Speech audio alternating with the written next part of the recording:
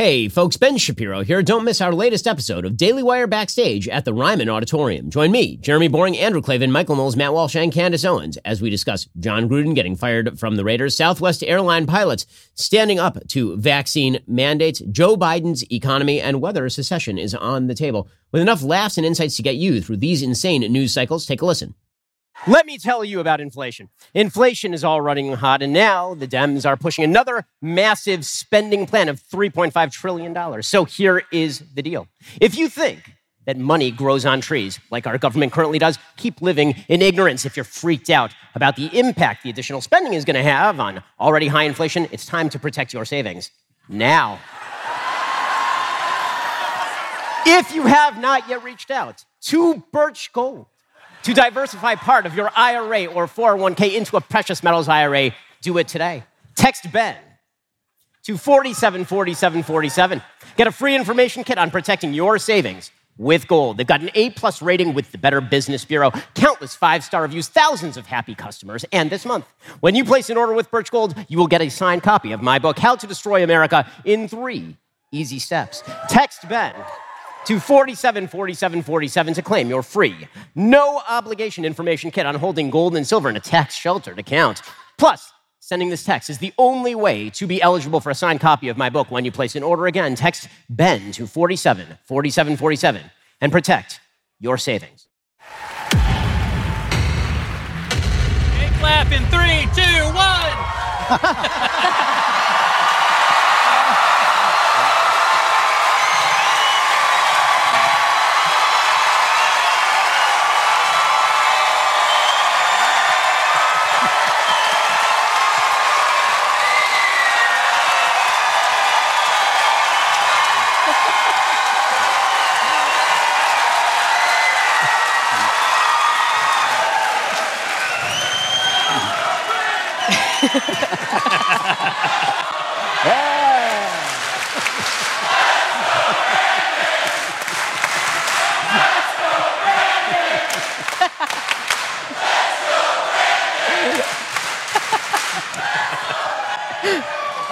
All right, come on. Welcome to the Daily Wire Backstage live at the famous Ryman Auditorium in our new home, Nashville, Tennessee.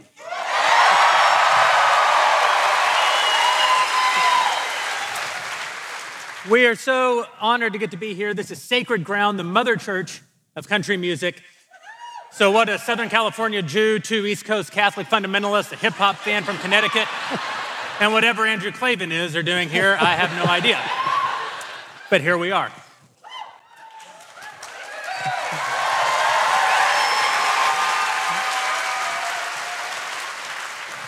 Today's show is sponsored by our friends over at ExpressVPN. Don't let big tech track what you do. Anonymize your web browsing over at expressvpn.com/backstage. All right.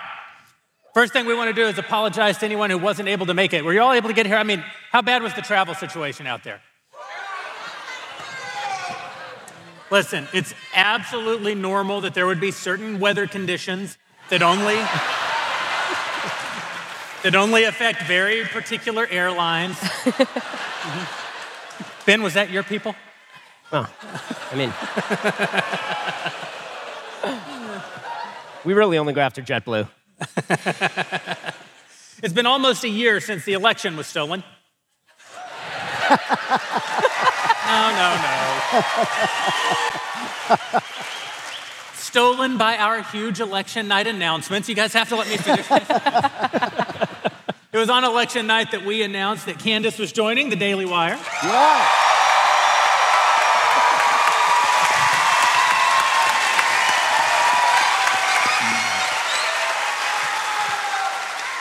We also announced that we were moving into entertainment and that we were hiring our first investigative journalists. It's kind of you, but nobody claps for investigative journalists.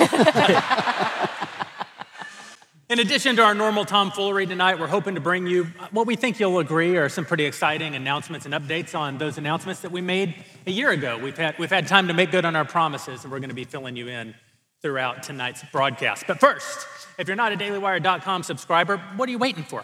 You need to head over to dailywire.com/subscribe and join right now. The left is on the march. The culture is in collapse. Frankly, we need your help to fight the bastards and try to save the future.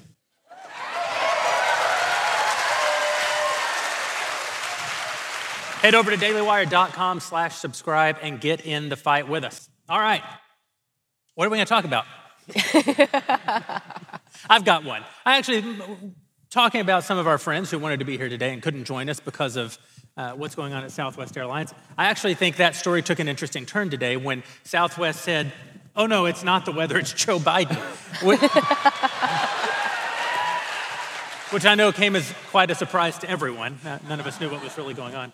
But it's pretty remarkable to me how quickly the Biden administration's policies are bringing ruin, not only to our individual liberties with mandates, vaccine mandates, mask mandates, but also to the economy. I mean, the news is terrible, Ben. It's unbelievable. I mean, if you look at the economic report from last month, 194,000 jobs gains, nearly as many illegal immigrants entered the country as we gained jobs during that month. Those are the actual stats.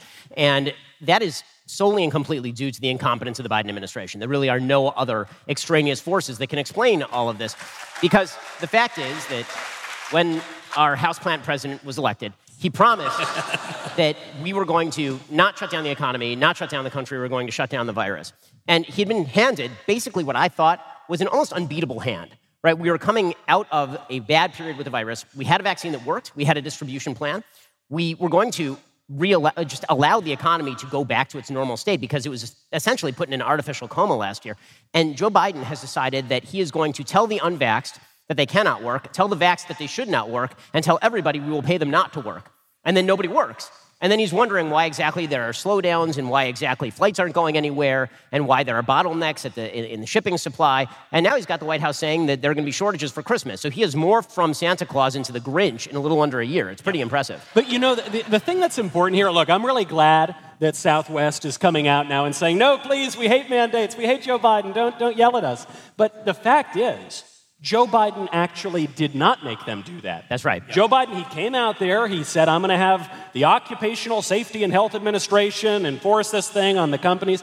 But you know what the companies can do? You know what they can say? Let's go, Brandon. They can say, let's go, Brandon. We're not going to do it. That's what we did. That's what we did. It worked out fine.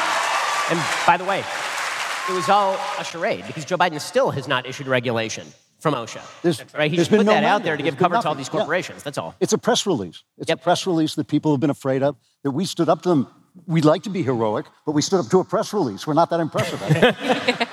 In fairness, we stood up to it with a press release of our own. That's true. And what a press release. This shows fight fire with fire.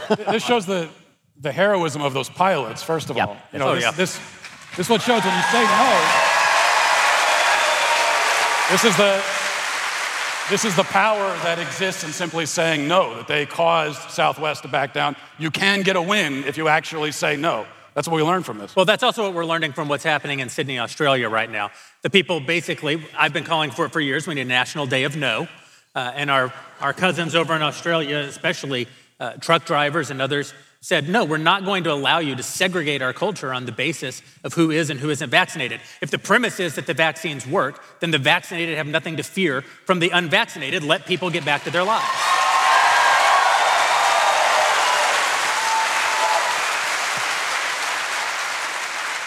And now for the first time in like 18 months, people in Sydney, Australia are almost free, which is better than you can say for anybody in Canada at the moment, or in LA. Or California. Or in California, yeah. Well, I mean, it was kind of ironic that Australia began as a state for prisoners and almost ended as a prison state. They came full circle there. Listen, I just got back from New York. And people still are terrified. They actually check your vaccination card in restaurants. When I landed here in Nashville, when I walked out, I was like, thank God I am in the free state of Tennessee. Because it was like being in two different countries. It's true, because I recently went to New York and I felt the exact same way. It's migrated. Now it's something, it's mutated to a psychosis, COVID-19, and they don't know, they get scared when they see people's faces outside of a mask. They don't know how to react to seeing a human face. Yep. Because they've been living under that for so long. But there's also something that's interesting is that there's something circular happening, and I've been talking about this on my show, where it's the government is forcing small businesses in New York City to check vax cards. Unless you're going to be fined, you're going to get in trouble if you don't do this, right? And of course, years will go by and you realize this is really wrong, this is discriminatory, it's not okay. It's akin to medical Jim Crow. It was the government that was forcing white business owners to not allow black people in. But then when we look back, the government's not going to pay for it. They're going to look back and they're going to say these hideous, awful, racist, like they did in the Jim Crow era, hideous, awful people that were listening to medical tyranny and didn't let people into their stores. The government never has to face any consequence. I think that's what people are so frustrated about. It's like there's going to be no consequence for the Democrats and the Biden administration for forcing these horrible mandates and forcing people to treat one another in the way that they're treating one another. But do you notice, I'm noticing that the powers that be are starting to waffle a little bit. So, and you see this even up to and including the exalted Dr. Fauci, peace be upon him, the most powerful politician here, the most powerful one. But I know, I agree. Because he goes on TV. He already canceled Christmas last year. He goes on TV. He was asked, can we please, this was on CNN, I think, can we please have Christmas this year? Can we please let us have Christmas, Dr. Fauci? And what does he say? It's a little too soon to tell. Dana. So he says that, right? He says, maybe I'm going to cancel Christmas again. And then the people say, I don't think so, Dr. Fauci. And then a few days later, what's he say? I never said we were going to cancel Christmas. What are you talking about? So I think if the people stand up and they actually say, we're just not doing this anymore, the ruling class only has so much power. Can I also say, just a quick note about Christmas, because I've actually gotten some emails from people saying, well, my family member, sister, brother, whatever, is not sure still about getting together for Christmas, is waiting for the word from Fauci. I would say at this point, if your family member is still waiting for Fauci to give them permission to leave their house, it might be time to cut that off. And just cut that relationship off, I think. I know. What is amazing is that the suffering that we're seeing is, at this point, entirely self-imposed. It really is. Oh, yeah. And when you look at the polls, what you see is that the vaxxed are more afraid than the unvaxxed. The unvaxxed are unvaxxed by choice at this point, so they're not afraid. And the vaxxed are sitting in their houses deeply afraid, and the vaxxed are predominantly, and the vaxxed and afraid are predominantly located in blue states, and that's having a massive economic impact in those states. So reality is creating a bit of a feedback loop here, and I really believe that this is why Biden must blame a huge percentage of the American population for his own failings. Joe Biden came in, and he said, I have a magic button right here. Watch, I'm going to hit this magic button. And then he tried to hit the magic button, and his arm locked, but then after that, he tried to hit the magic button again.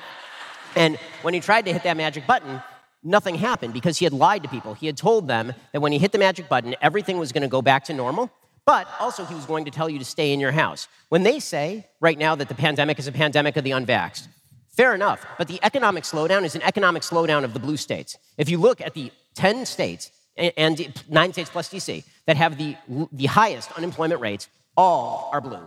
All are blue. And if you look at the 23 states that have the lowest unemployment rates, 17 of the 23 are red, another 4 are purple, only 2 are blue. Okay, there's a reason for that, and that is because the entire mentality in the blue states is government is going to save us. Government is going to take care of us. Government is going to pay all of our bills. Government is going to protect us from the virus. And that's why there's almost this religious sensibility about the masking. If we just do what the government says, if we just do what they say, the virus will not touch us. And that's also why you see such glee when somebody follows all the rules, but they don't trust the government, and then they get COVID. They get a breakthrough case, right? Brett Kavanaugh gets vaxxed. He gets COVID. They're like, well, Brett Kavanaugh deserved it. That was the god of COVID coming for him. It's like, he did all the right things. I find the irrationality a little bit frightening. When you make any kind of an argument online, a logical argument, rational argument, historical argument, they come back at you with Trump, Trump, Trump. They sound like the Oompa Loompas in the chocolate factory. Yeah. Trump, Trump, Trump, Trump. And you think like, well, San Francisco, once the most beautiful city in the country, is a hellhole. Portland and Seattle are on fire. Yeah. You're out of work. There's homeless people living all over LA, everywhere. There's homeless people living everywhere. How much worse could Trump have been? Even if I've forgotten, say, wiping out ISIS and bringing the economy back and all the good things that Trump did, even if I put those aside, what could he have done that was as bad as this? Well, it's also really important to notice what happened just this week. So just this week, it became clear that more people have died in 2021 from the coronavirus than died last year. And so what happened? Last year, every single COVID death was Trump's fault, even when they happened disproportionately in Democrat states, notably Cuomo's New York. Even when COVID killed people of car crashes. Bullets or whatever, right, exactly. But then you notice this year, all of these people are dying on Biden's watch. Whose fault is it?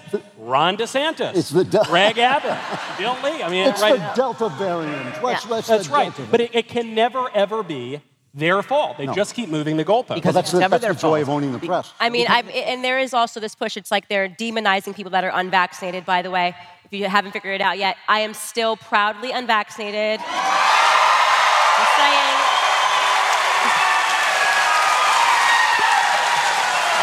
saying. I mean, it's just like $1 every time a left told me I was going to die for not doing something. I've gotten a little bored with, like, you know, the internet. There's so many different reasons they tell us we're going to die. Are you going to reveal tonight that you're a zombie? Yeah, I mean, you know, I'm gonna trust my odds, and it just doesn't look like there's any reason. But there is this constant demonizing now of the unvaccinated, like their disease. We're just going to keep blaming the unvaccinated. The unvaccinated is the reason that our lives can't go back to normal. And it really begs the question, at what point do people wake up and say, how many times is the government going to keep telling you, if you just do this, your life's going to go back to normal, before you realize that you keep just doing this and your life has not gone back to normal? And I think that anger that some people that are vaccinated are feeling towards the unvaccinated is because they do feel duped and they don't want to acknowledge it's because, you know, they've been lied to and they fell for the lies. I didn't, you know, and I just didn't think that we were going to get our lives back. This is why I think we're making a mistake on the right when we say, oh, Biden says we need to protect the vaccinated from the unvaccinated. He's so senile, and he's obviously saying the vaccines don't work, and there's no logic to what he's saying. There's great logic to what he's saying, because the language he's speaking isn't English, it's politics. Right. And in the language of politics, what you said, Ben, is true. The vaccinated are the most afraid of COVID. Right. And Biden wants to perpetuate that fear. And so the way that he's perpetuating that fear is to say to the people who are already afraid, the people who don't vote for me are literally going to kill you. You better vote like your life depends on it. Right. I noticed this phenomenon when some stores said, if you're vaccinated, you can take your mask off. And so, you know, without revealing my medical history, I said, I'm taking this stupid mask off, right? So my friend and I walk in. We did not have the vaccine, but we take the mask off. And then we notice this strange thing. And because we talked to a few people, just about every single person with a mask on had been vaccinated. And every person without a mask had not. What it really comes down to is, again, that Joe Biden and our entire power structure have lied to the American people. They said that if you give them enough power, they will fix your problems. And then it turns out that they can't fix our problems because nobody can fix most of these problems. It turns out disease is just a human perennial, and nobody is capable of fixing disease. It turns out that poverty is a human perennial, and no one is capable of fixing poverty.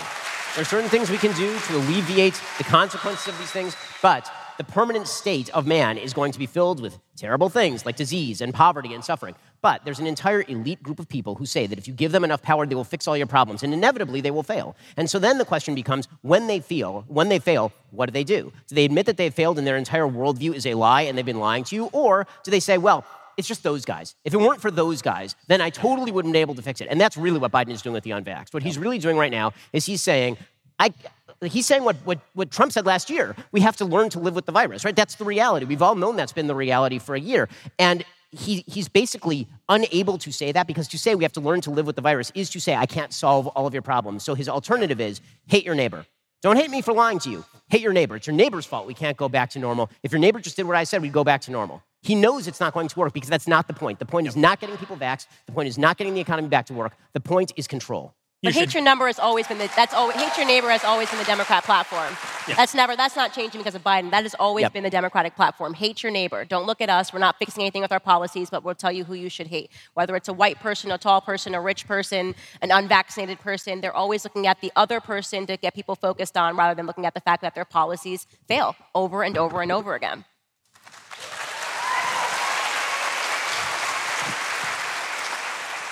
As a religious person, I'm not afraid of death. But I have a healthy respect for it. Which is why I want to tell you about our friends over at Policy Genius. Wow. To quote a great man, but first.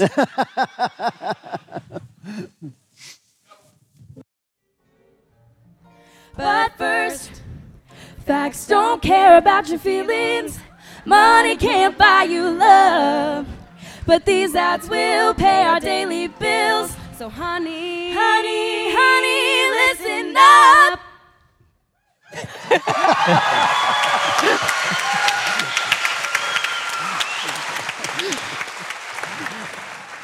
A man has certain responsibilities, and one of the responsibilities is to provide for his family, even in his own absence. And that's why you need to go over to Policy Genius so that you can provide that financial support for your children, for the people who come after you, the people who depend on you, even your business partner.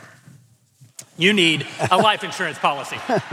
Policy Genius makes it easy to compare quotes from over a dozen top insurers all in one place. Why compare? To save money. You can save $1,300 or more per year on life insurance by using Policy Genius to compare policies. The licensed experts over at Policy Genius work for you, not the insurance companies, so you can trust them to help you navigate every step of the shopping and buying process. I've told you guys before, it's a true story. I adopted a beautiful little girl about 15 months ago, and I realized I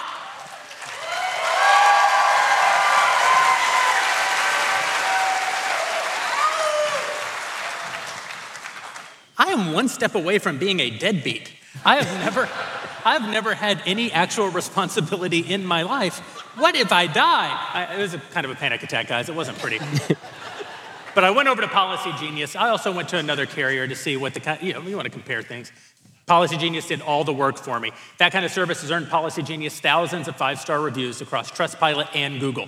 Getting started is easy. First, head to policygenius.com. In just minutes, you can work out how much insurance coverage you need and compare personalized quotes to find your best price. When you're ready to apply, the Policy Genius team will handle the paperwork and the scheduling for free. They don't add on any extra fees. It really is a remarkable service. And I hate to tell you, you really are going to die.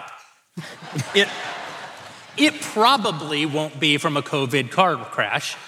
Probably. It could be anything, though. Eventually, the Reaper comes for us all. Take care of your loved ones by heading over to policygenius.com and get started right now. Policy Genius, when it comes to insurance, it's nice to get it right. We want to thank our advertisers, from the Daily Wire, Harmonizers. Yeah!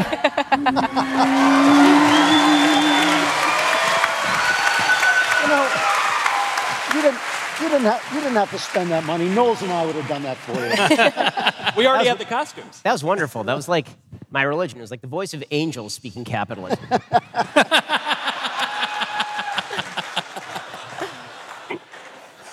Outstanding. So we railed on Joe Biden. We ought to talk about something a little bit funnier. Sports. Yeah. If you have any 10-year-old emails that maybe you don't feel great about, my advice is delete them. Yeah. This is one thing Hillary got right. You got to delete those. Take the emails right out.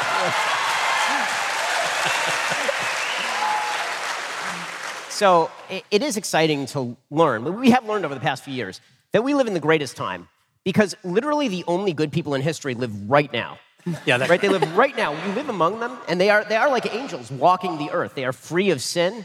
They have never done anything wrong. They've never said anything wrong. You can't gaze upon their visage. They cover with the mask.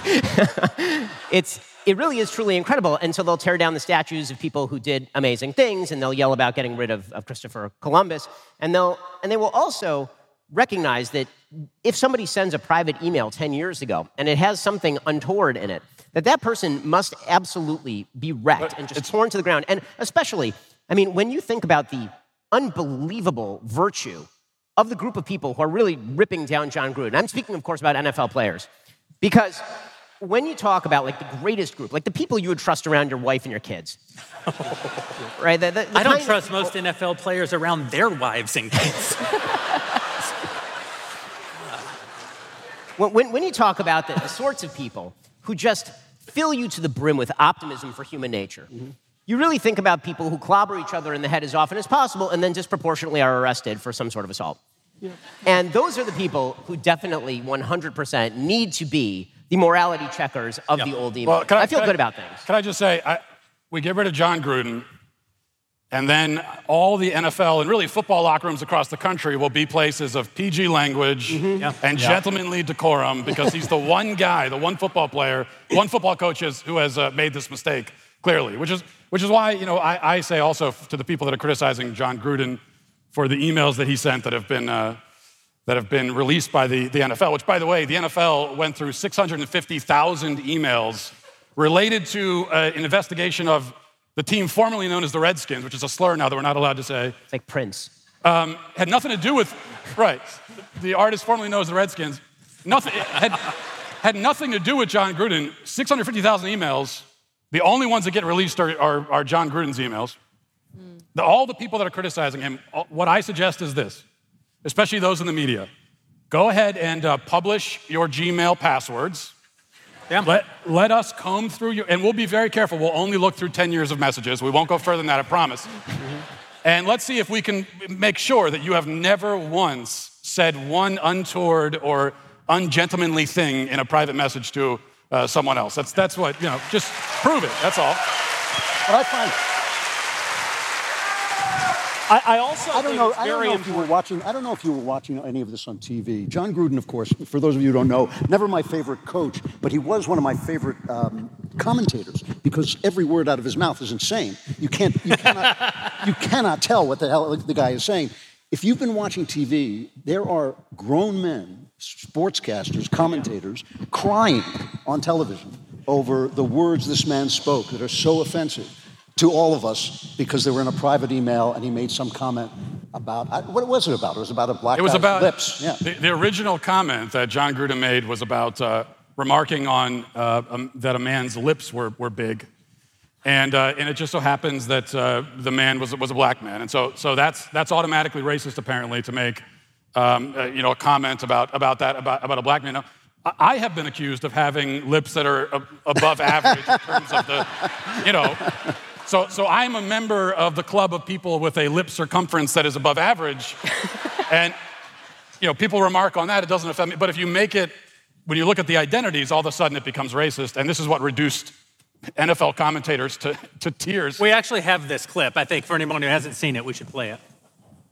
I speak about the game of football. I fell in love with the game of football, Sam, at 6 years old. And I get emotional talking about it because of situations like this. My civil rights were kind of messed with in high school over the color of my skin. And now being able to play 14 years in the National Football League, to have something like this of a leader. We talk about leadership. We give guys these big contracts because they want to be able to lead 70 men, coaches, equipment staff, and managers to the number one goal, and that's to win the championship. And for us to be moving back and not forward in 21st century, like I said, man, National Football League, this hurts me. The clock is ticking, man. I'm sorry. Yeah, so this is what I think about. It's like Randy sitting up here feeling this way from a distance. I can't imagine a guy in that locker room today trying to play a football game feeling that way. With a heavy heart? How? I don't know. It hurts. I don't know how.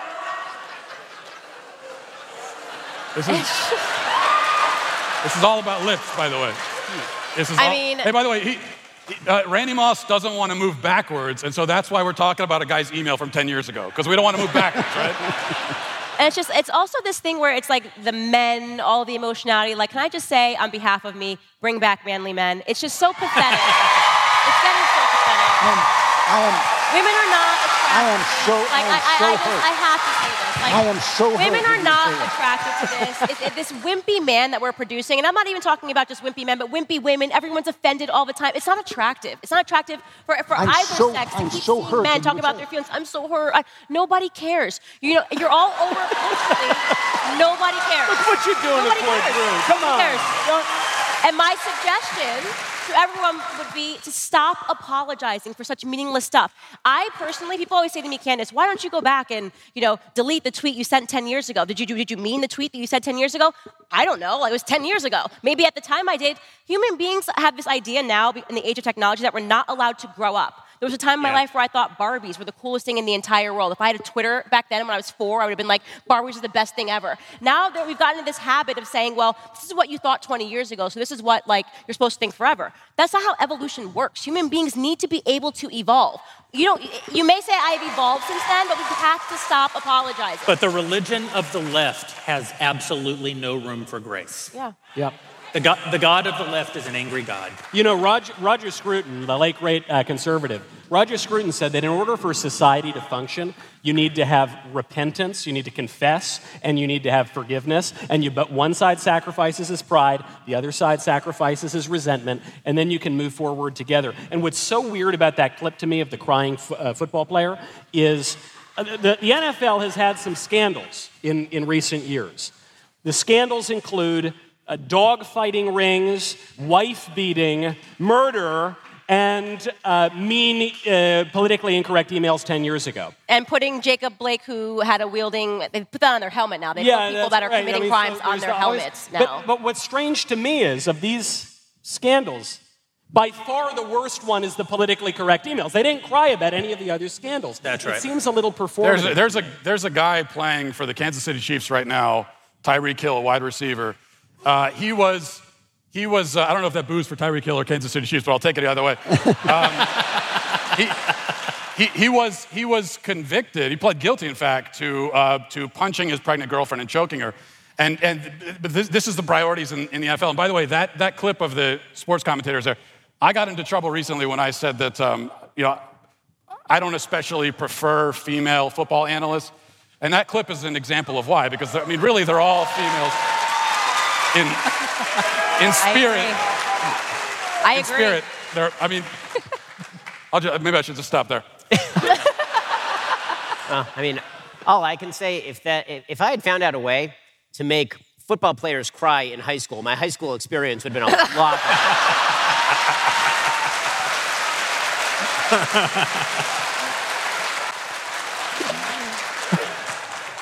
Yeah, there's another angle on this too, which is that people now believe that they should be able to go through their entire lives without ever being offended. Yeah. And so let's say that these emails are 10 years old, and let's say that everybody has said things that they wish they hadn't said, or even maybe they don't wish they hadn't said them, but that they probably shouldn't say. The things that you were saying, Matt, I agree.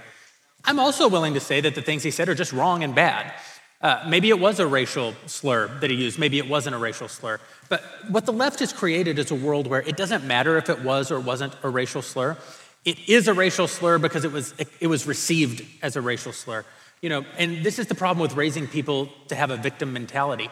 The world will always fulfill that view that you've instilled in them.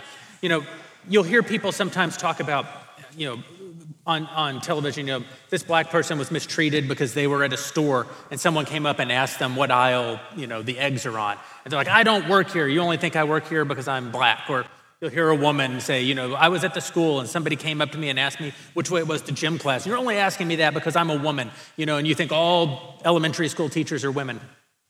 But that only works for people with a victim mentality. All the rest of us know the truth. Almost all of us have been approached in a store and asked a question as though we worked there at some point in our lives. Almost all of us have actually been insulted openly at some point in our lives. The majority of us recognize that that's because life is a messy, messed up, hard place and people are flawed and sinful. Only the perpetual victim, the person who has been raised to believe that everything in society is against them, that the system is against them, only they take the normal day-to-day bumps and bruises that we all endure and think that reinforces the absolute evil of American society. But you look at what John Gruden, his response, and this is the thing that just never gets, it can't sink into most, especially people in media, people in positions of power that are so used to it and so afraid of losing it. But John Gruden apologizes and starts begging for forgiveness.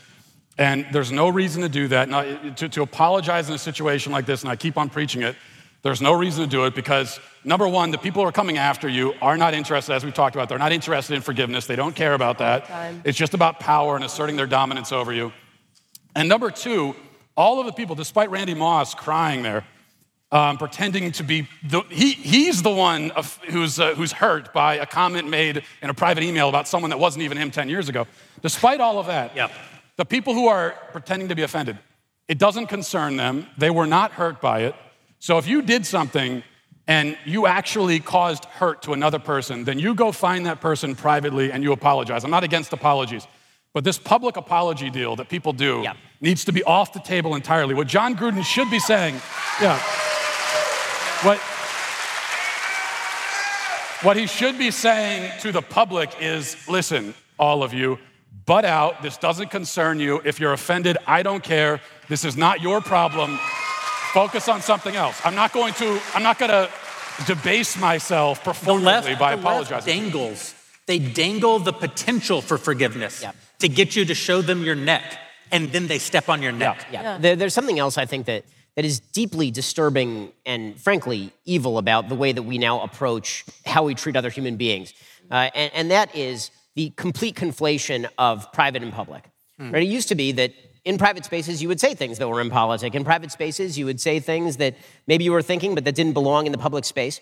And there was just this acknowledgement that private and public were not exactly the same place. And then it came to be seen that private was somehow the more authentic you. Right? The less authentic you is who you were in public, but the more authentic you was the person that you were in private. Right. And so if we could somehow uncover who you were in private, then we would know the deep secret you, right? Then we would know really who you are. And that's a lie.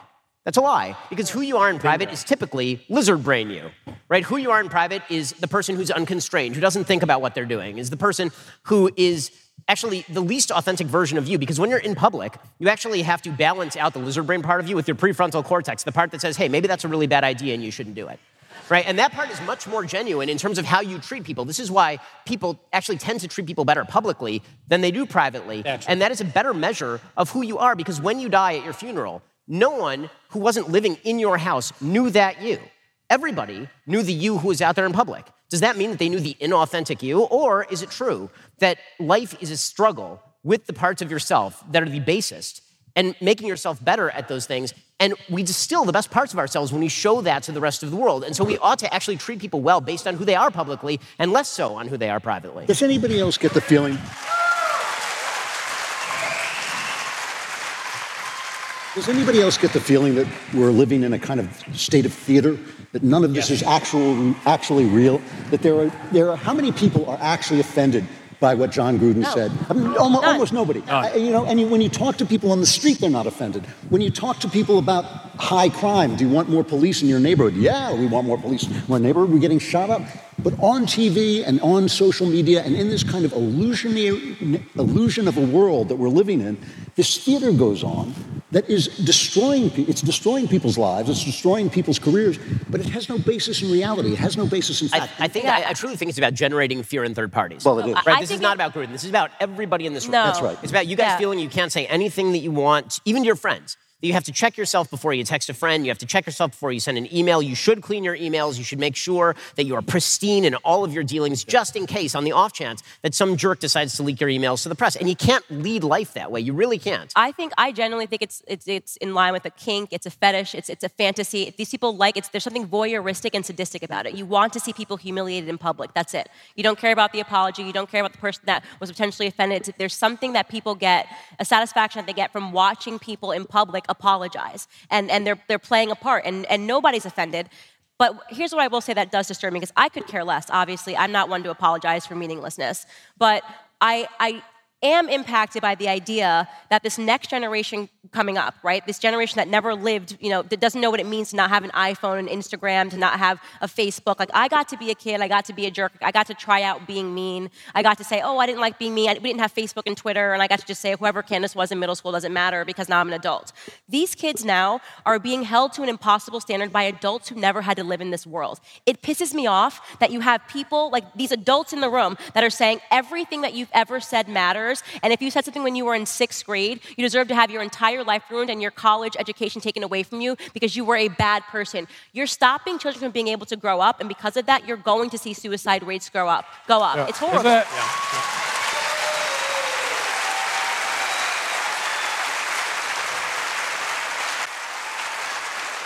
Thank God we all grew up on this stage. We all grew up before the internet.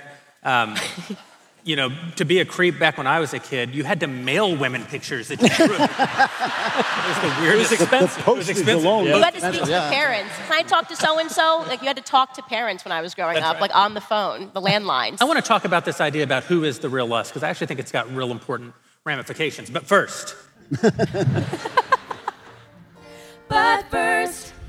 The time has come for a little fun with an ad or 2 or 3.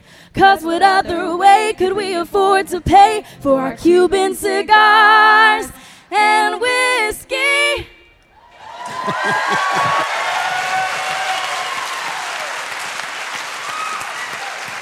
I told you at the top of the show about our friends over at ExpressVPN, but it's an important question. How do you choose what internet service provider to use? The sad thing is most of us we don't have a choice because ISPs operate basically like monopolies in the regions they serve. They use this monopoly power to take advantage of customers. Data caps, streaming throttles, the list goes on. But worst of all, many ISPs log your internet activity and sell that data to other big tech companies or advertisers. To prevent ISPs from seeing my internet activity, I protect all of my devices with ExpressVPN. What is ExpressVPN, you ask? Well, it's simple. It's an app for your computer or your smartphone that encrypts all of your network data and tunnels it through a secure VPN server so that your internet service provider cannot see any of your activity. Think about how much of your life is on the internet. Unfortunately, the list of people you've messaged, the sites you've visited, the videos you've watched, they all get tracked by tech giants who can sell your information for a profit. That's why we recommend ExpressVPN as the best way to hide your online activity from your internet service provider. Download the app, tap one button on your device, and you are protected. We can't emphasize this enough. Every time you use your phone, especially when you're on an airplane, other people on the actual airplane with you can access your data. You need to protect yourself. Go over to ExpressVPN right now. Protect your data from your own internet service provider and from the tech giants who mine your activity. Go to expressvpn.com, expressvpn.com. Keep your data private while you're online. No, we're not here. No. To mandate the Pfizer. No mandate's here. Just wanna thank our advertisers. Yeah.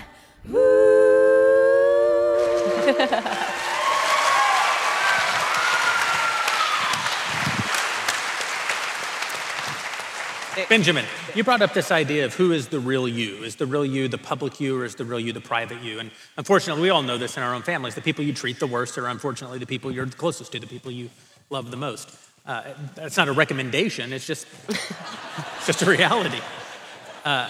There's another variation of that same thing that people do where they'll say, oh, so-and-so, when they were incredibly stressed out at work, they snapped and they said a few things to me. That's how they really feel. So-and-so, when they were a little drunk, said a few things about me. That's the real them. That's how they really feel. So-and-so, when they were extremely tired, that's the real them. That's who they really are. Anytime you construct a narrative that makes yourself the victim, I actually believe you're lying to yourself, that you're engaging in an act of self-deception and self-sin, by the way, that can't be applied to you. The thing that the drunk guy says to you isn't what the drunk guy actually believes.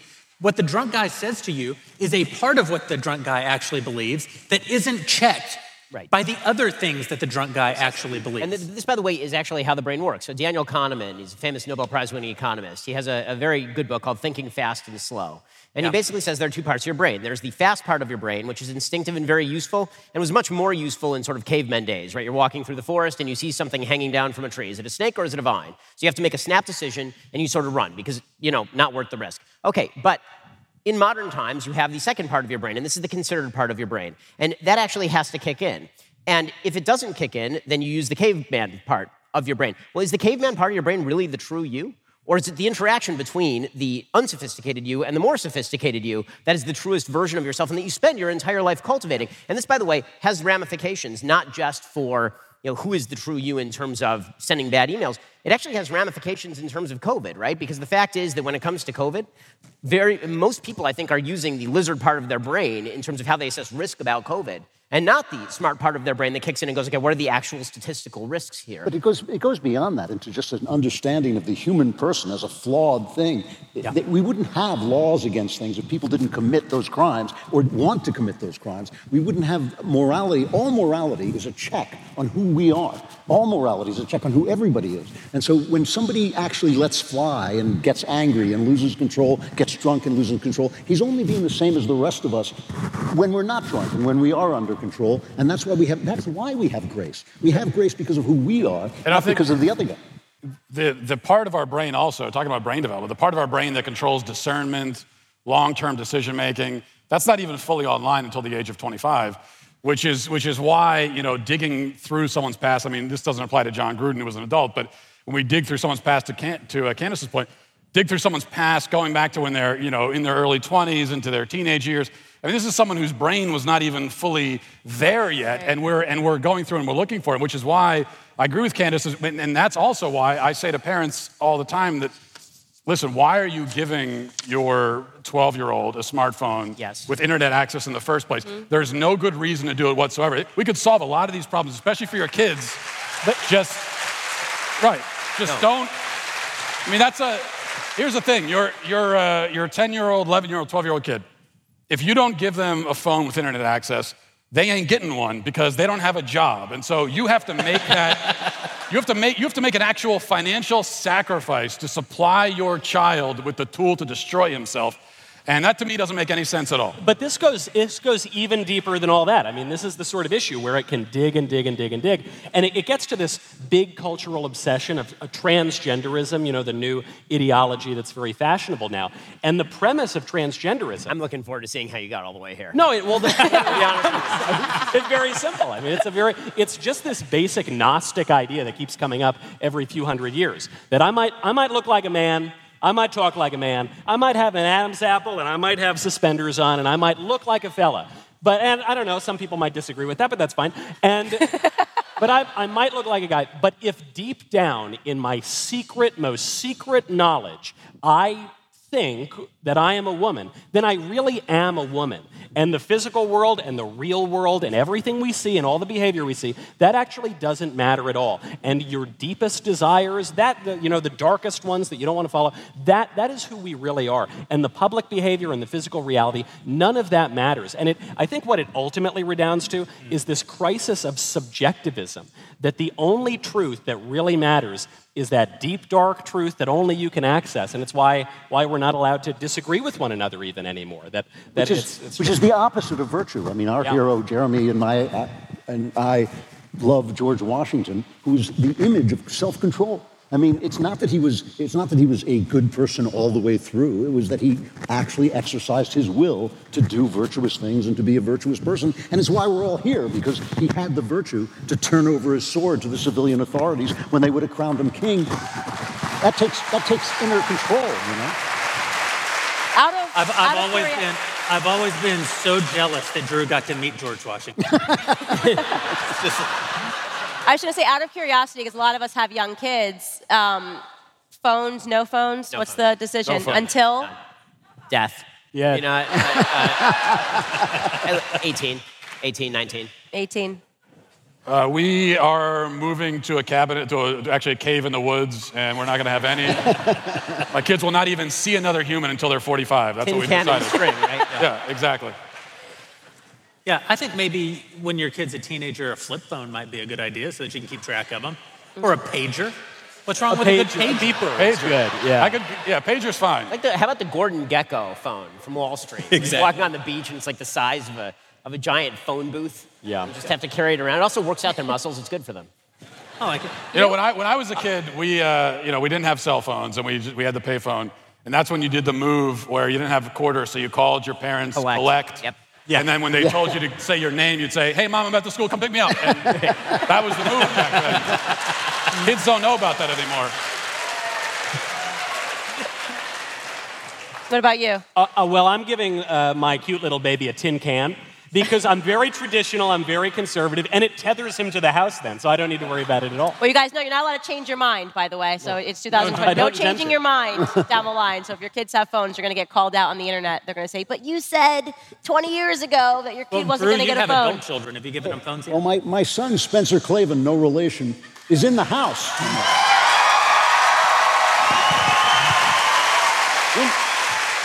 When did we get your phone? When did we get your phone? He can't even talk. He's so traumatized. He's on his phone right now. He's not paying attention. Call me. So one of the things we said we were going to do is give you guys updates on some of the announcements that we made last election day. And one of them is that we hired our first investigator. We committed on that day that we were going to get into the investigative news business. One of the reasons is, as you know, a lot of the internet is about the aggregation of news. And, Kara Swisher and Kevin Roos and Judd Lumlum and that whole crew, they like to denigrate the aggregation side of our business. They like to give us low scores for aggregating, but it's not fair to say that we aggregate. What we really do is we mine through the investigative work of organizations like the New York Times and try to find out all the ways that they lie. So it's not that we're aggregating their stories, it's that we're exposing their stories. But that isn't all of news, and we understand that there is a lack of investigative reporting that happens on the right. It's the reason that one of the reasons the left is so successful at framing the narrative is because they actually get to report on the story before we ever get to it. And one of the reasons that there isn't a lot of investigative journalism is on the right is because it's incredibly expensive work. You know, a writer at the Daily Wire can write more than one story a day. You know, if you're involved in a long-form investigative piece, you might not be able to write one story a week. So you can just imagine how difficult it is to monetize that. But one of the things that we have going for us that not everybody on the right has is our badass dailywire.com subscribers.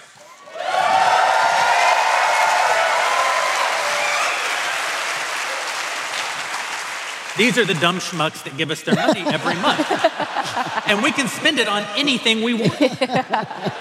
And one of the things we want to spend it on is investigative journalism. So because of our dailywire.com subscribers, we were able to hire our first investigative journalist, and it's been going remarkably well. We intend to continue to do it, to expand it, and we had one of the biggest stories yet that we've been able to break just in the last 24 hours. And the best person to talk about it because, and in fact, we have a few dailywire.com subscribers here tonight who are from Loudoun County, Virginia. Yeah.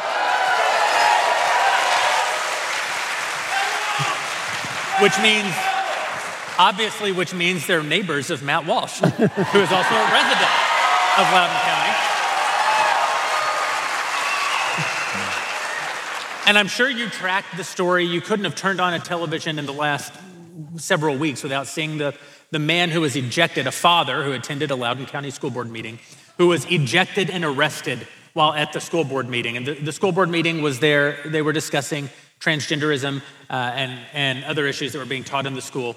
As you know, that, according to our Attorney General, is an act of domestic terrorism to have any opinion about what teachers teach your kids in public schools. And so this father was arrested, and I know. Hey, he could have been on the Supreme Court. Go Mitch McConnell. Yeah.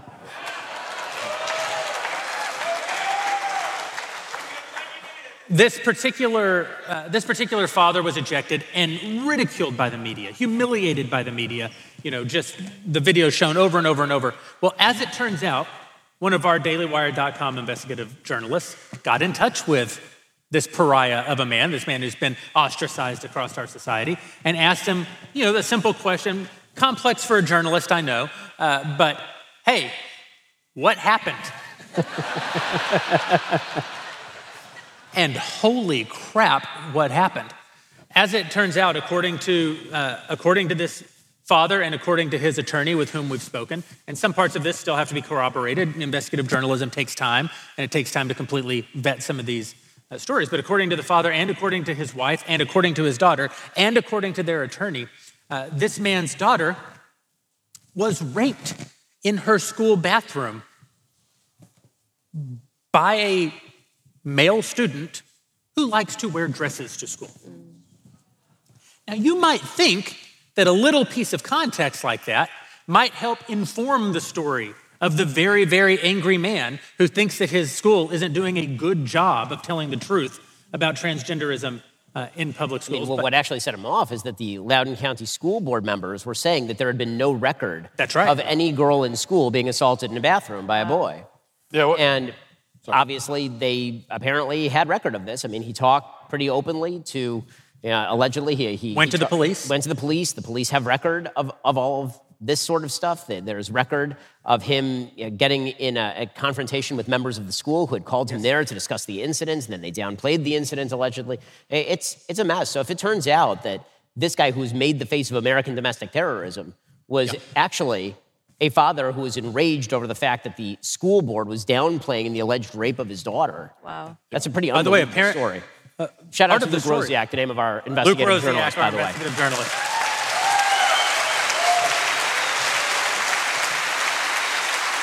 Luke, Bask in it, my friend. No one will ever clap for you again. No one claps for investigative journalists. It's a very important story. By the way, part of the allegation is that the school board did move this student to another school within their jurisdiction where he was arrested for assaulting another girl. Wow. Yeah. Why do stories like this matter? You don't need me to tell you why stories like this matter, right? Stories like this matter because the left is engaged in wholesale rewriting of reality right before our eyes. And there's absolutely no way to fight back against it if we don't have the truth, if we don't know what's going on, if you don't hear the reality of these situations, then it's very easy for us to just lose and lose. You may hear a story and go, there's got to be more to that. But if you never hear what the more is, then we're just going to keep losing. So thanks to our dailywire.com members for making it possible for us to engage in that kind of.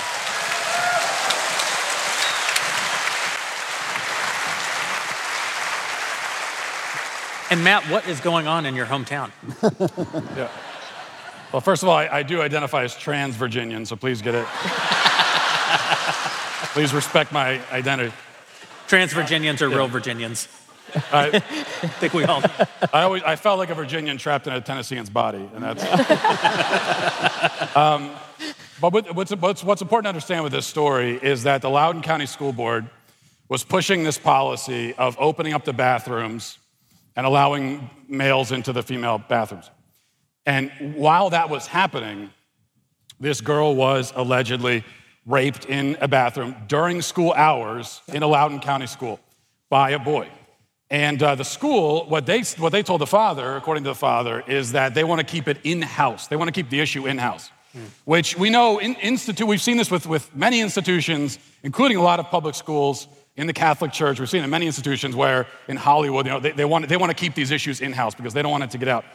And so it's important to understand that they were pushing this opening the bathroom thing. The rape happens. The father shows up at the school board meeting and says, here's what happens to my daughter. Gets very upset, understandably, like any father would. I mean, I've got 2 daughters. And this father showed up at the school board meeting ready to turn over tables, which is exactly what I would have done, what any father would have done. But even knowing this, they still, even knowing it happened, they still passed the policy afterwards saying, we're gonna let boys into the girls' bathroom. And then what they did in the Loudoun County School District is, at that point, they said, oh, you know what? We've also decided we're gonna kick the public out of the public school board meetings. You gotta stay outside. And if you are gonna come speak to us, you have exactly 60 seconds to say anything, which means, of course, you can't say anything. There's nothing you can say in 60 seconds. So they did all of this, which I think is a pretty clear effort to cover up this issue and to avoid talking about it. And this is why, this is what we have to understand. If you send your kids to public school, there are good teachers out there, there are good school board members out there. Of course. But you have to understand that many of the people running these schools, they don't care about the safety of your children. They don't even care about educating your children. What they care about is a certain ideology, a certain religion that they have invested themselves in. And what they consider the best thing for your child and for society is to make sure that your child is indoctrinated into that religion. And everything else comes second. And that's something to keep in mind before deciding whether to send your kid to public school in the first place. So much I could say there. Yeah, I mean, I think that's probably been the most important topic to me this year, especially just becoming a mother, just talking about what's happening inside of the public school system. And I think every single one of my episodes, I'm encouraging mothers to pull their kids out of public school systems because I don't think we're at a point right now where it can be changed. I think it's gone so radical, it's gone so far left. I mean, to hear the story is horrifying. I mean, you would think that they'd at least honor the fact that they had no problem painting him as an absolute monster. They allowed this lie to just exist in the media, and they actually used that lie, similar to what they did in January 6th. The lie got so big in the media that informed policies that shouldn't have happened. And I'm referring, obviously, of course, to virtually everything you were told happened on January 6th. Someone was bludgeoned to death, a police officer was beat to death with, a fire extinguisher. Well, they don't care what they're saying. They have to tell you all of these lies so that they can then put in place the policies that they already wanted to put in place, like put up the fences, say that this is a form of domestic terrorism, that Trump rallies are domestic terrorists, and now you're seeing this happening in the school system. And I don't want to say I'm happy that it's happening, but I think it's a unique opportunity to awaken a lot of moderate Democrats who weren't aware of what we were talking about, because they bought into the January 6th, everyone who's a Trump supporter is a domestic terrorist, and people were bludgeoned to death with fire extinguishers, whatever. But now they're seeing in real time that you have parents who are genuinely just trying to say, this is not a good choice for my child. And you have Merrick Garland, who received a letter from the SBA, right? In this letter, he highlighted this example that you're talking about. Now these instances have become unruly, and the SBA evidence that exact circumstance you're talking about. People are getting arrested absent any data. And he's saying, well, now we need the FBI to look at these parents. We need to take a look. We need to put together a cell to take a look at the domestic. It's rising to the level of domestic terrorism was the exact language that was used. This is the idea that we've been talking about as conservatives for a very long time. Now everybody who's against the state is a domestic terrorist, right? If you're unvaccinated, you're an domestic terrorist. They're calling unvaccinated people domestic terrorists. Do you show up for a Trump rally and didn't even walk into the Capitol? You're a domestic terrorist. Are you an adult that's concerned about what your child is learning in school, and you maybe don't think they should be told to be sexualized and looking at pornography and picking their genders? Well, congratulations, you're a domestic terrorist. And at the same time, what they're really doing is just growing the state. How many more departments do they need to keep looking into all of these different forms of domestic terrorism? It's very scary stuff, and we have to keep talking about it. There's a real irony here, too. That's absolutely right. That's absolutely right. And there's a real irony to this, which is that I think conservatives bear a little bit of responsibility for all of this. You know, conservatives very often will say, I've been guilty of it myself in the past. I'll say things like, we want to educate children, not indoctrinate children. In fact, those words mean exactly the same thing. You know, we want to teach children how to think, not what to think. As if you can know how to think without knowing what to think about certain things. You can't know how to think about abstract mathematics if you don't know that 2 + 2 = 4. You need to know that the American Revolution started in 1776 in order to think about history. You need to know certain things. And there's this real irony that conservatives have adopted this idea of, and really embraced, the idea of academic freedom to this radical extreme that teachers can teach radical racial theories, radical sexual theories.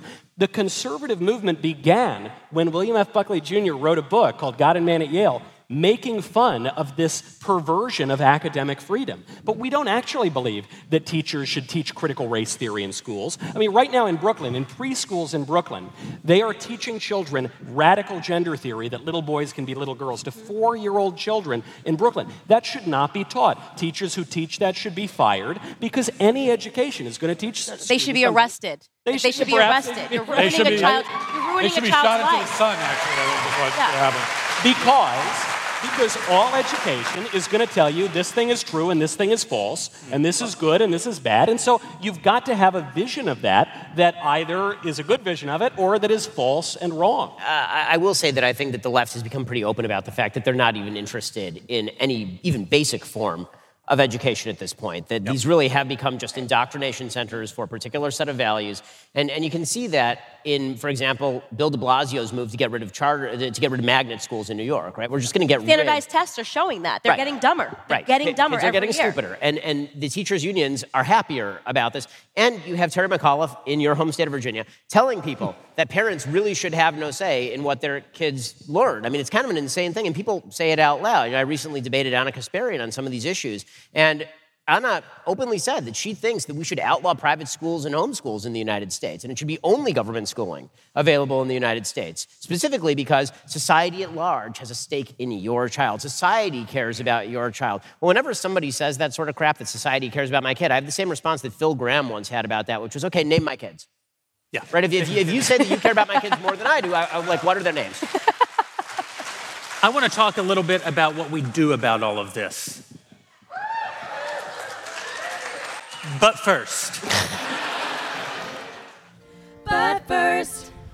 we're pausing the show to make some dough, 'cause we're all shameless and greedy. So listen now, 'cause it's really how the God King will take us all to Tahiti. it's not true. I'm not taking any of you to Tahiti. The good news is I'm not going to do a full ad read because our next sponsor was too cheap to buy an ad on tonight's show. But they weren't too cheap to buy plane tickets and fly here to attend tonight's show, so I feel that I owe them a little bit of a shout out. They were one of our very, very first advertisers. It's our pals over at Legacy Box.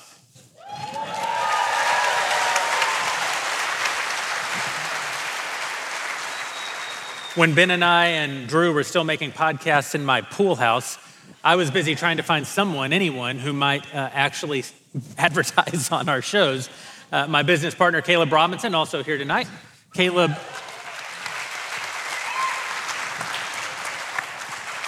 I don't clap for him, but I'm glad. Caleb was cold calling every advertiser and advertising agency in the country, being told that our shows couldn't possibly have any value. And then we got a knock on the door from our friends over at Westwood One, and one of the very first advertisers that they introduced us to was Legacy Box. These guys have been great. They've been on board from the very beginning. It's not just that they're one of our very oldest advertisers. They're one of our best advertisers in terms of working with us, helping us optimize our ads. And so I'm just going to tell you in absolute good faith, if you've never used Legacy Box, you have to do it. It's an absolutely amazing service that these guys provide. It used to be when you were in the early aughts, you had your high school yearbook or grandma's photo album, and you would have to take it down to like the local craft mall and find that one teenage kid whose voice was still breaking and get him to go through and use the scanner. And you'd think, I could probably do this, but then you'd buy a scanner and realize that no, that kid actually has one up on you. There's no way you could do it yourself. Legacy Box just took that service and made it into an amazing national product. Legacy Box is your chance to have all your aging tapes, films, and photos digitally preserved, so the ability to relive your family history is never lost because of a leaky pipe or a fire or any of the other things that might melt your tape. The service couldn't be simpler. Use their kit to safely send the moments you want preserved. Their team will create a digital archive and hand it right back there to you. They do it right here in the state of Tennessee, USA. You'll receive your brand new copies stored on the cloud, on a thumb drive, or on a DVD, along with all the original media that you sent them. With their tracking system, you can follow every step of the process so that you always know your originals are being taken care of. Once you have your digital versions, you can relax, knowing that they'll be secure for generations to come. Order in minutes, enjoy forever. Head over to legacybox.com. Check out their latest offers, legacybox.com. Leave a hateful note about how they didn't actually pay for this ad. Thanks to our generous advertisers, we get paid to be polarizers.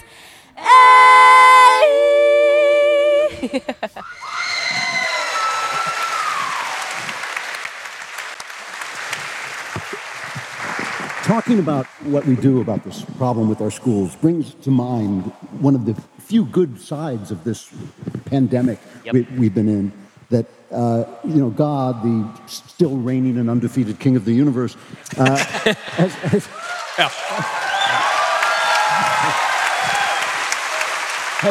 Applause for God, guys. Yeah, Give it up for God. has performed his famous party trick of pulling good out of evil, out of the stupidity and corruption and evil of human beings. They shut down our economy. They put people out of work. They shut down our schools. They put kids in this terrible position. And in all of that, a lot of moms went home, and a lot of kids learned online where the moms could see what the hell was going on. And these people, Candace is right about this. Some of the people fighting about this in Loudoun and Fairfax County, Virginia, they're Democrats. They are Democrats. Yep. They're all colors. They're all, different kinds of people. They're coming from all different places, and they're saying no. And this is when the feminists say to you, the leftist feminists say to you, oh, you're just a mom. You're just a homemaker. You need to get out and go to work. This is why they say that to you. This is why they degrade and denigrate the rule of moms that is the center of every civilization. It is the creative force and the sustaining force of civilization. And everything. The point that you're making about how Democrats are out there at these school board meetings. The Virginia race for governor right now, if Glenn Youngkin somehow pulls that out, a lot of people are worried about the Biden agenda. If Glenn Youngkin beats Terry McAuliffe in Virginia, the Biden agenda is finished. Yeah. That's right. Over.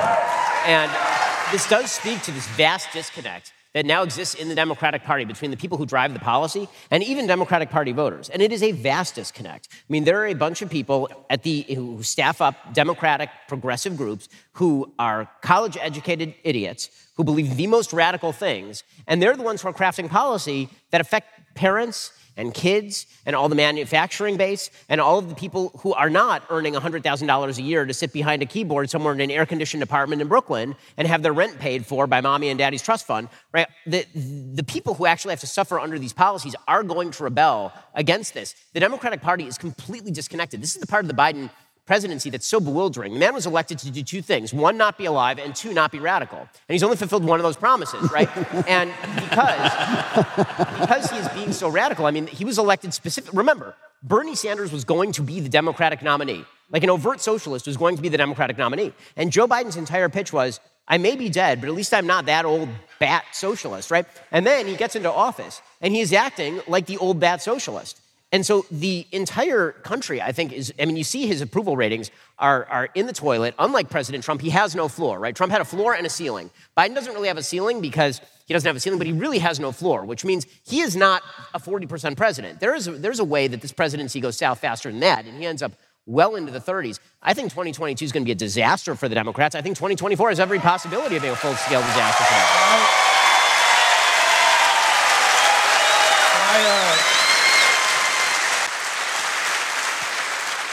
Can I just talk about the bad news for a second? You, Matt? Yeah. No.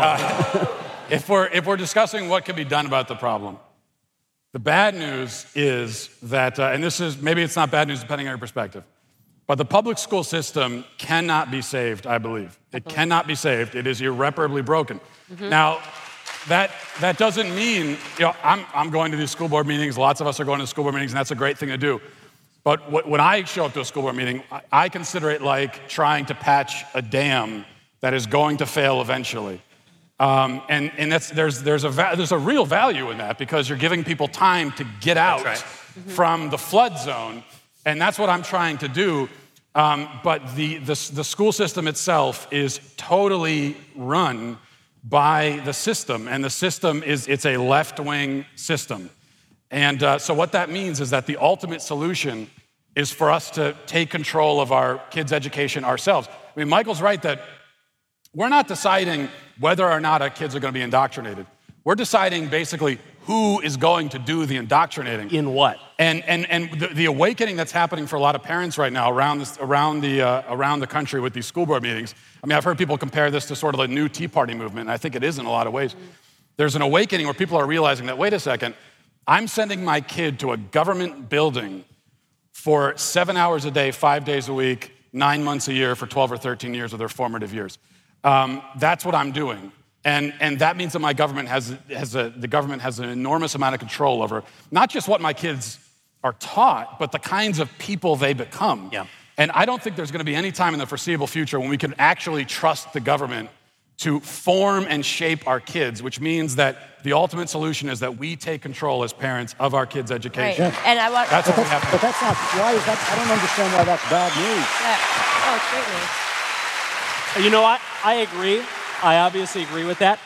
But I do think we need to go further, too. One thing the left does really well is everything.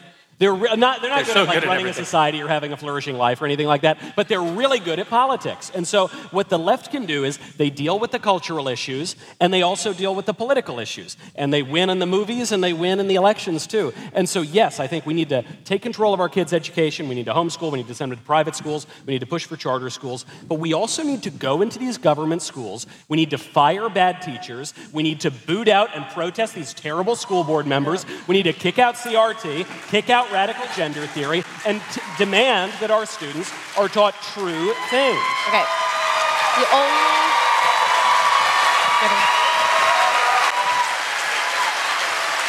It's so rare that Michael makes a good point that I feel like we should end the act.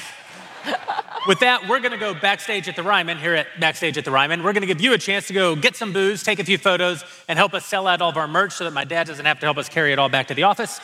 When we come back, we're going to give you the world premiere of the trailer to our new movie, Shut In. because we have to win in the culture too. You can't save a culture by losing the culture. And we're also gonna maybe bring out a little special guest and take questions from you, the people.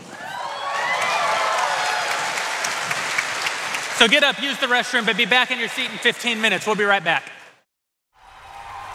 Hello, Nashville. Ryman Auditorium.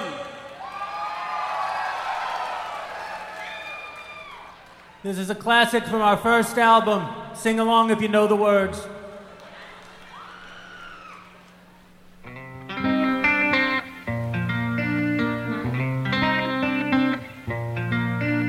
The longest night I remember, the winter of '65.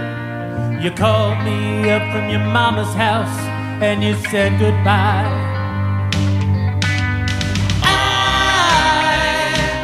I cried into the wind, I lost that mystic harmony when I lost my only friend. I've been alone so long, but this time I'm growing stronger with you. I'm growing stronger with you. The deepest lows, the lowest highs, the blackest days, the bluest nights. Ain't no storm we cannot weather, my friend, if we only come together again. Working girls on Somerset did their best to keep me alive. I asked a friend where you were at, she said learn to thrive. I drank the cup of sin. I gave my soul to the Queen of the East. I searched for you again. I've been alone so long, but this time I'm growing stronger with you. I'm growing stronger with you. The deepest lows, the lowest highs, the blackest days, the bluest nights. Ain't no storm we cannot weather, my friend, if we only come together again.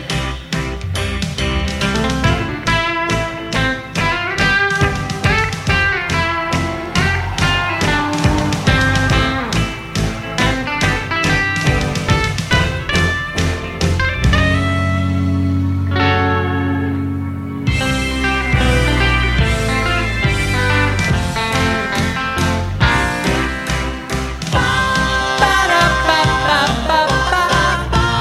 Ba-da-ba-ba-ba.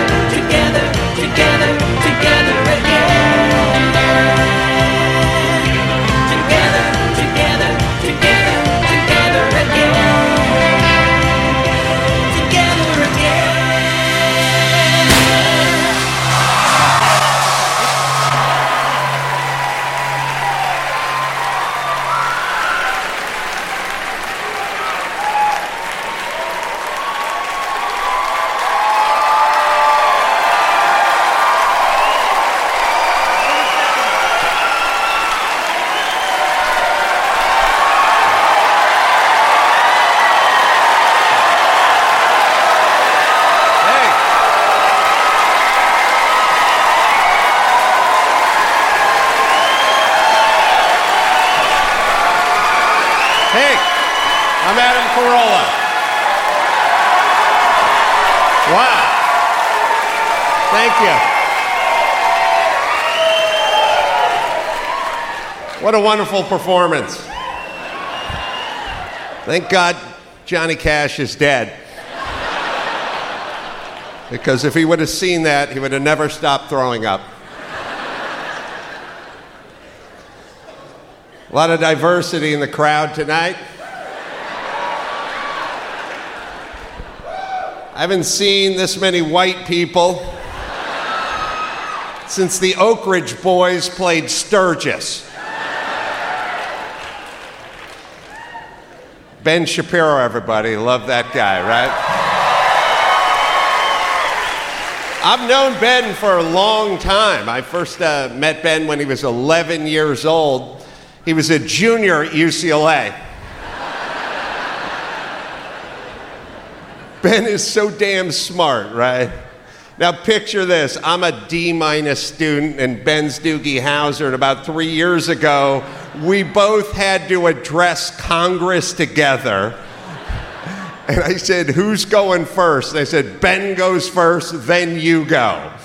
Ben has 5 pages, single space, typed both sides. He's going to mow through it. I have a cocktail napkin with a happy face drawn on it.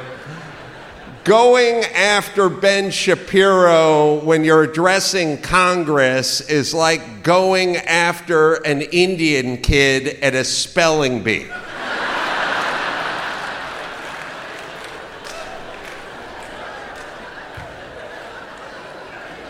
Unless you dodged a bullet and get an American Indian kid, in which case, well, let's face it, you'd be relieved. That's all I'm saying. Ben keeps saying to me, Adam, when are you going to leave California? You got to leave California, man. Nashville is so great. When are you leaving California? I go, I got twins. They're in high school, but I will be pulling up to their graduation in a U-Haul. I'm not even going to watch them graduate. I'm just going to honk the horn. Run for the truck. Getting out of this dump. Gavin Newsom, our governor of California. They tried to recall him a month ago, and everyone was saying to me, who do you want to replace Gavin Newsom? And I was like, I don't care, an empty banjo case. One of those plastic owls they put on top of the sign at the seafood restaurant so seagulls won't crap on it. Anything would be better than Gavin Newsom. A lot of issues going on in California. A lot of issues going on at the border, man. The border's rough. Everyone's like, you hear these people, we gotta abolish ICE. All right, AOC, Ilhan Omar, we gotta abolish ICE, right? Everyone wants to abolish ICE. And I'm thinking to myself, it stands for, it's an acronym, Immigration Custom Enforcement, ICE, right? And everyone's like, we gotta abolish ICE. So I'm like, why do we have to abolish ICE? Men and women, customs, they enforce the law. Like, why do we have to abolish ICE? Why do all these politicians on the left hate ICE so much? And then I realized it's the name. They hate the name ICE. It sounds so cold and impersonal and jagged. Remember Top Gun, Val Kilmer, Iceman, biggest douche in the air, right? Biggest douchebag in the air. So I realized they hate the name, and I figured out a way to save ICE. It's Immigration Customs Enforcement, ICE. If you want to save it, all you have to do is start it with the word national. National Immigration Custom Enforcement, nice.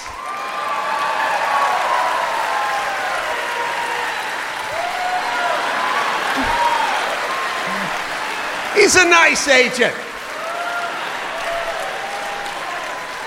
Good luck abolishing nice, AOC. Have fun running on that platform. It'd be a great recruitment tool, right? You get the windbreaker that just said nice agent on the back of it. You could do whatever you wanted, right? Once you had the nice agent windbreaker, you could do whatever you wanted. Be like, what's that nice agent doing over there beating the crap out of that Guatemalan grandmother? I don't know. She must have done something wrong. He's a nice agent. All right, you guys, thank you very much for your time.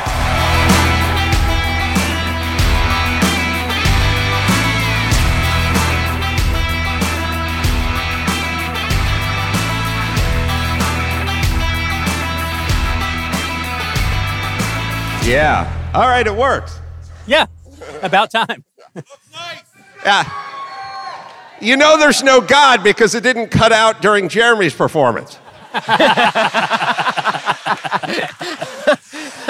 Let's hear it for Adam Carolla.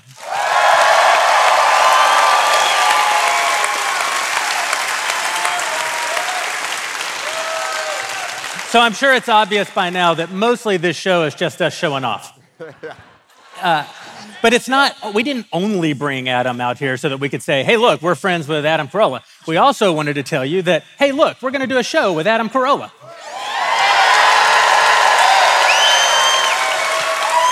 I am tickled pink. I love what you guys are doing. Obviously, I've been watching for a long time. I see how you guys are growing by leaps and bounds. It is so impressive, and for outliers like myself in Hollywood who are, always in danger of being wished out into the cornfield by the folks that never stop complaining about McCarthyism, it's nice, but it's mostly satisfying, and somehow you rest assured when you guys are doing what you're doing, like going out there and just starting your own, hanging your shingle and starting your own business and having a place for voices that may not be along the mainstream. Obviously, Adam, you're one of the first guys who really got into this podcast space and really blazed a trail. And for Ben and I coming up, it was really so important to see that someone can go out and just actually do something. And one of the things that I talk about all the time, Ben, graduated from high school when he was 7.5 years old, wrote his first book when he was 14, won his first Pulitzer Prize when he was, for me, I'm not a college guy. I'm a guy who just thought, I wonder how many times I can fail in a row before they make me stop trying. And it turned out the answer was never. They just keep letting you try and try and try. And so what I think in this moment of cancel culture, in this moment where they're pushing people out, we were talking a minute ago about what can you do. One of the things that you can do is just do. Just get out there and do something. You did that. We're doing it. We're glad to be doing it with you. Well, safety in numbers. We always kind of talk about this COVID thing and what are we going to do? And the answer is, I'm from California, and when Newsom was closing down outdoor dining, I was yelling, don't do it. Just don't do it. Just if nobody complies, you'll be fine. That'll be it. You do it one at a time, you'll get picked off. You have to stay in the pack. You start falling behind, the hyenas will get you. And California, they're so soft over there that only one place basically defied him, and they shut him down and put a fence around the business, pulled his license. They're out of business now. But if everyone would just step up and do it, there's safety in it. And I feel there's more and more voices. I will credit you guys to a large extent in making it safe for people to speak out who never felt safe speaking out before. So now this mic is working, which just demonstrates that Jeremy was indeed in charge of all the mics because of all three of us. And I will say that there is a God, and he's Protestant. So what I actually want to ask you about is what your show's going to look like, because basically what Jeremy came to me with was two options. One was an extension of Smokey Mike and the God King, and the other was literally anything else. And the literally anything else, it turns out, was your show. And so I want to hear about what that's actually going to be like, because it's pretty awesome. All right, well, we're going to call it Adam Carolla Truth Yeller, because I tend to get fired up on stage. I'm going to invite my comedic friends. I have Jay Leno's going to join me on the first show. And Rob Riggle, veteran, by the way, is going to join us as well. And I go out and I do about 10 minutes of stand-up at the start, just like I did tonight. And then we'll do a quick interview of Jay or whomever the guest is. And at some point, we'll pull balls out of a hopper. Now, before the show, everyone writes one word down on a ball. Just a single word on a ball. It'll go into a hopper. It'll be like lotto. And the guest will pull the ball, read the word, and I'll do an improvised stand-up set on that one word with an assist with them. Awesome. So this is what we've been talking about. It's not just about news and commentary. If you want to influence the culture, you got to make some culture. We're grateful that Adam's going to come make a little bit of culture with us, and we hope you guys like it. It'll be coming this year. Yeah, and we have 2 live shows. You're going to be in SoCal. I hope you're not, because it's miserable over there. But if you have to go to SoCal, we're doing October 30th at the Bray Improv. Leno will be there, and Rob Riggle will be there, and we'll tape our first 2 shows that night. Awesome. Adam Carolla, everybody. Thanks, you guys. Thanks, guys. So as I said at the beginning of the show, it's important to us here a year after all of our big announcements to show you that we have made some progress. Obviously, Adam doing a comedy series with us is something that we're incredibly excited about. I know there's one other thing that we've been promising since February, and you haven't gotten an update on it since then. So we have one more great update for you from our friend Gina Carano. Hi, Daily Wire members. This is Gina Carano. I'm coming to you from the set of Terror on the Prairie. We came up to Montana, and it is absolutely God's country. We're making new friends.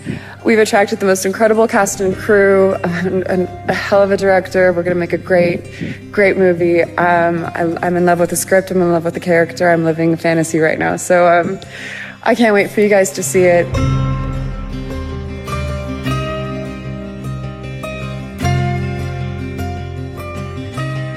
After we announced our first project this summer, the Hollywood union started debating vaccine mandates for cast and crew, and I wasn't into that. I don't believe anybody gets to make your medical choices for you, and I'm not willing to force masks and vaccines on anyone else.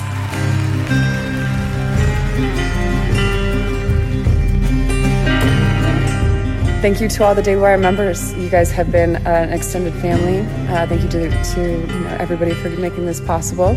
Without you, I don't know where I'd be right now. And right now, there's no other place I'd rather be. So I hope everybody is doing well. Keep fighting. Stick together. We got this. Never give up.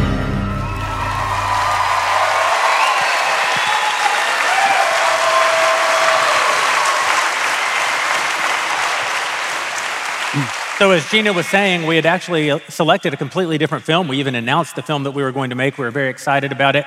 And then Hollywood decided that maybe they would force masks and force vaccines on the crew. And Gina walked into my office here in Nashville and said, "Nah, I'm not doing that. We're going to have to find a different movie." And I said, "Gina, you're a member of the union. Your union is the problem." She said, "The hell with it. I'll quit my union. Let's make a movie up in Montana where they can't get after us."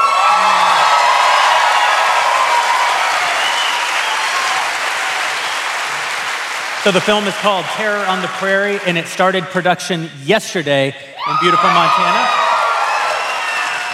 And it'll be coming to you in March or April of 2022.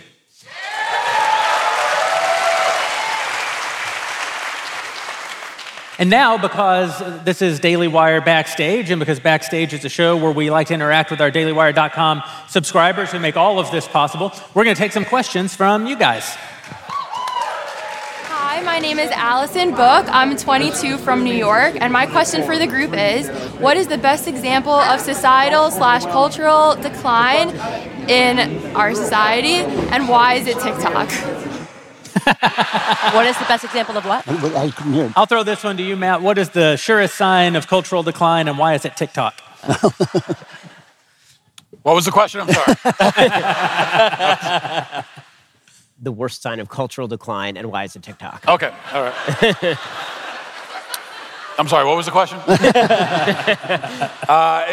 What's the worst sign of cultural decline? I mean, TikTok is a good suggestion, but I think I've said for a long time, I honestly believe this, that the first sign really was when we all started abandoning our carts in the in the shopping, in the parking lot of the grocery store.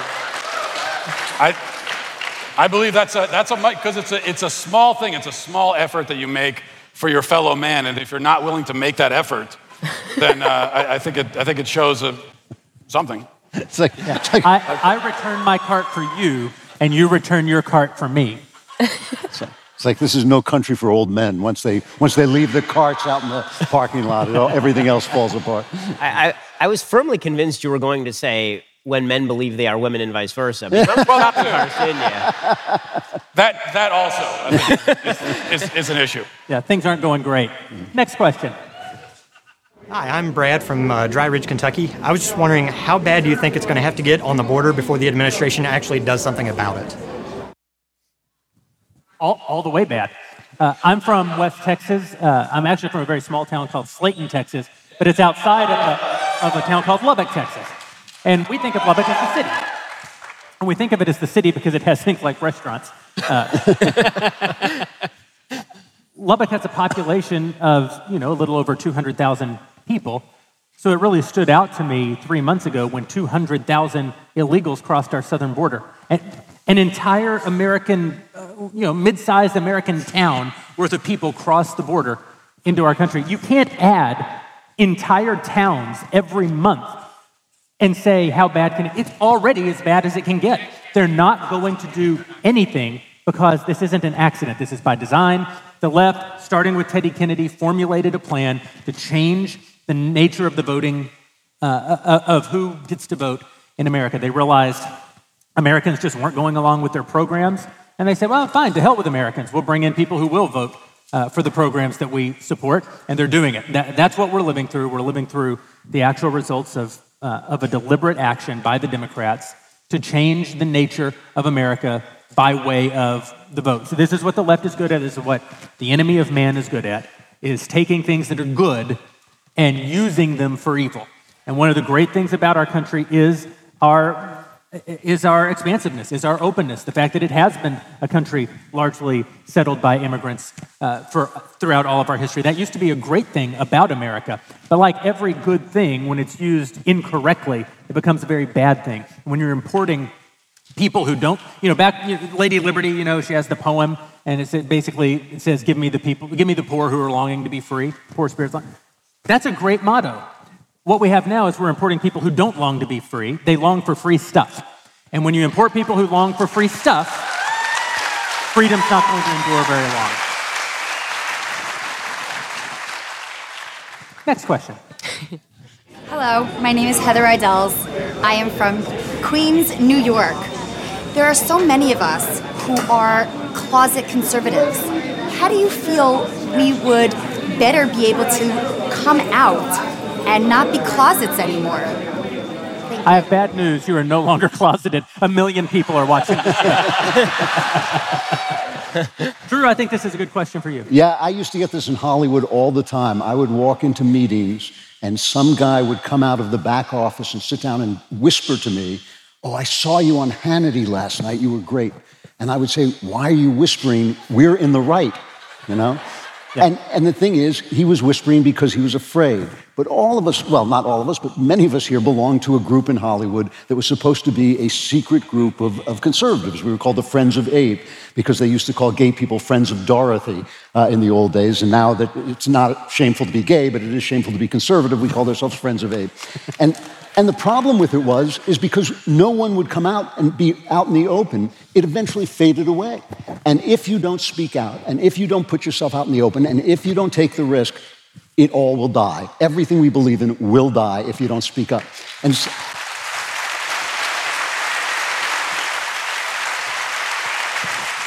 so the terrible, terrible answer to this question is you got to have guts. You got to. Because, this thing, we're doing culture here. I'm so thrilled to see this happening. I can't tell you. It's a drum I've been banging forever. But everybody's part of the culture. You've all got our culture in your hand like a little flame, and you got to keep it burning, and you got to show it to people. You can't hide it away, and you can't let it go out. And it's each one of us has to do it.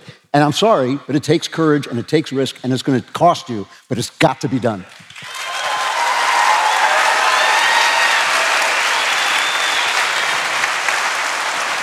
My name is Alex Litzaw. I'm from Olathe, Kansas. My question is, if you could remove one person from office, who would it be and why?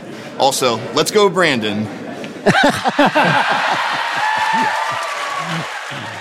Michael, you're the politician. Thank you. I think that's an insult. I don't know if that's a compliment. The question is, who should we remove from office? Yeah, one politician, the most powerful politician in the country. Nancy Pelosi.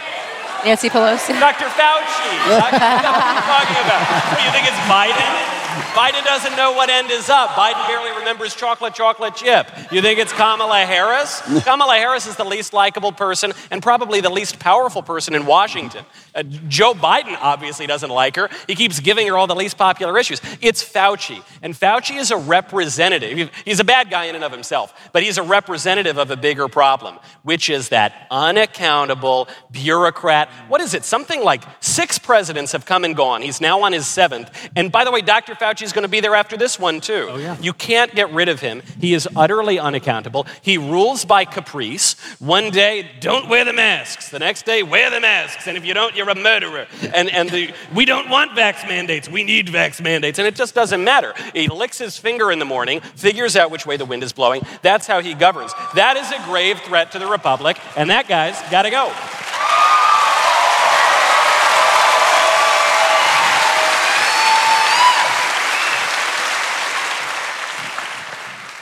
Hi, my name's Tim. I'm stationed outside of Seattle, Washington. I've been in the military for 17 years. My question to the group is, what advice do you have to service members that are serving in the military that want to honorably serve and do this for the right reasons, but they're starting to lose faith in the leadership of our organizations and our administration? Do not leave the military. That's my answer. In the military, you make a decision to give something up, right? We're all free because the people in the military aren't.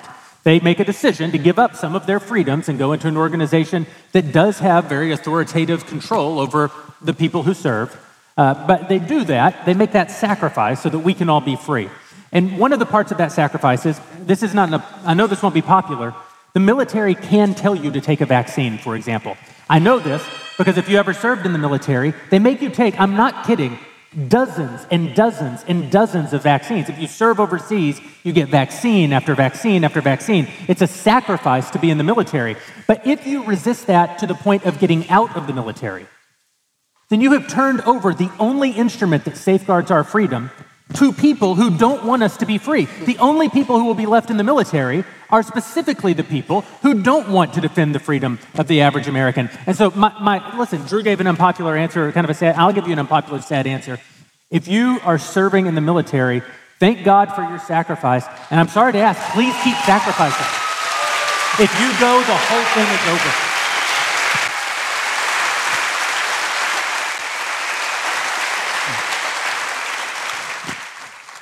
Hi, my name is Gabriel Paz. I'm from Detroit, Michigan, and my question is, can American public high schools be saved, or do they have to be overhauled? And if you overhauled them, what would you do to rebuild them? Candace. I didn't hear the question. Can the American public education system be saved? Can it be overhauled? No, we have to completely abolish the Department of Education, and we have to start over. No. And this hits at what we were talking about earlier, and I wanted to add on to that I think we need to have a bigger discussion about the toxicity of feminism. We keep talking about toxic masculinity, but I think the real threat in America is toxic femininity. This idea that women need to be like men or to be men or to replace men, which removed women from our natural roles as nurturers and nurturing and raising up good human beings. So no, we need to go completely retro, completely backwards, and we need to have children being at the home. And I think homeschool is the way to go right now if you're in this country. It's another hard answer. Pardon? It's another hard answer because not everybody is in a position where it's easy for them to homeschool, and yet sacrifices have to be made if we want to save the country. Drew, to your point, we're going to have to be brave. We're going to have to do hard things. We're going to miss out. We're going to lose. We're not going to get to have everything. We have to pick. Do you want the easy pleasures of the left, or do you want freedom? And if the answer is that you want freedom, it's going to take hard work and sacrifice. And people, young men with everything to live for died to put us here and to make us free. It's true every day. It's true today. It's true yesterday. It's true tomorrow. Young men with everything to live for, and now young women too, die to keep us free.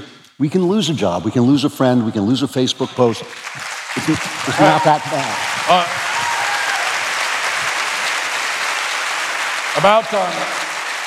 About homeschooling also, Drew brought up a good point earlier that a lot of people discovered during the lockdowns when they were forced to have, God forbid, their kids in their own house, that homeschooling is something they can actually do. And so I think there are a whole lot of parents who think that, I can't do homeschooling, it's impossible.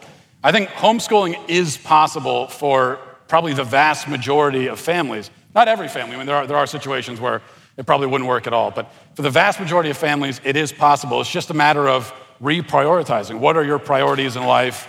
And so that's the solution to a lot of problems, is reorganizing your priorities.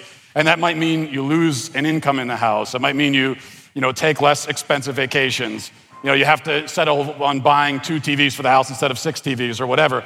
But if you make those kind of sacrifices, I think homeschooling is still an option for a great many families.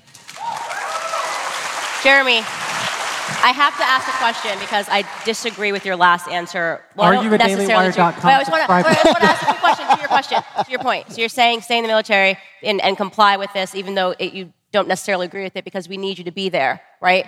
So then wouldn't those people who are still in the military, if they're complying with what they believe to be tyrannical, what if that administration then says, okay, now go shoot everyone who's unvaccinated? Are you going to say to them, well, now don't comply?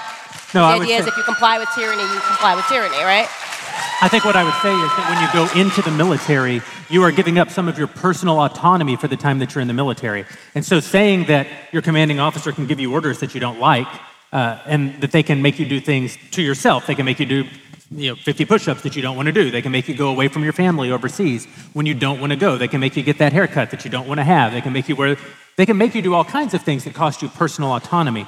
I think that what they can't do, and this has been borne out in the West historically, most famously at Nuremberg, has always been part of the American tradition. They can't force you to do evil to other people. So if they're saying take a vaccine you don't want, they already say that in the military. If you're going to go to Djibouti, Africa, and serve in special operations, you're going to have to get, inoculated against malaria, against yellow fever, against typhoid, against all kinds of things. There are side effects. Some people do very badly with those vaccines. It's no laughing matter. People die from having those vaccines. Soldiers put their lives at risk. If they, on the other hand, say, go confiscate everyone's guns, even if they said, military, go force every American citizen to get the same vaccines you have to have. Well, no, they give up their freedom so that they can preserve our freedom. It's not the same to say, when I serve, I'll allow some of my autonomy to be sacrificed. That's not the same as saying, I will be an instrument of the state for the suppression of the rights of the individual citizen. Yeah. I think that's the line. Yeah. I think we're disagreeing because I think that when you go to Africa, I view malaria as an actual threat, and it's a thing that you should do. And when we're talking about this, we're talking about something that soldiers have an effective 100% chance of surviving. So there's something about that mandate that feels tyrannical to me versus something that seems necessary. You know what I mean? This is a very good distinction here, which is when you look at the infection fatality rate from something like COVID, for the vast majority of people, it's extraordinarily low. So I think people are having these prudential disagreements of saying, for most healthy people, it's just not that dangerous. It doesn't merit this kind of policy, which is obvious, right? I mean, that seems so clear to us. But then it seems to me the way that we fight that is not to give up the military to the left. Don't forget, the left has put out in recent months 2 ads, one for the CIA and a recruitment ad for the Army, that were the wokest ads ever. The CIA ad was a woman saying, I'm a proud intersectional feminist, Latinx, yada, yada, yada. Like, that's James Bond, right? That's what I want to join. And then the Army ad was, I learned to fight terrorists at the Pride Parade on Coney Island with my lesbian mothers. That's not a joke. That was the actual ad. And so, they obviously are doing this on purpose. They're trying to discourage conservatives. They're trying to chase them out of the military. So what I think the way forward is it's similar to the public school answer. We need to go in and fire these woke generals and these woke officers who are enforcing stupid mandates on our servicemen. We're going to take some more questions and hear from Ben Shapiro at some point in the second act of the show. Before we do that, I promised you the world premiere of the trailer for our brand new film, Shut In. Here it is. Lainey? I told you I need to see you at all times. Do you understand me? Well, I'm gonna take off tonight so the kids can sleep most of the way. Well, I'm mostly done. I just need to finish cleaning out the pantry.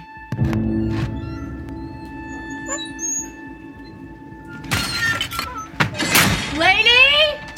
Lady? Mommy, someone's here. Run! Get away from him!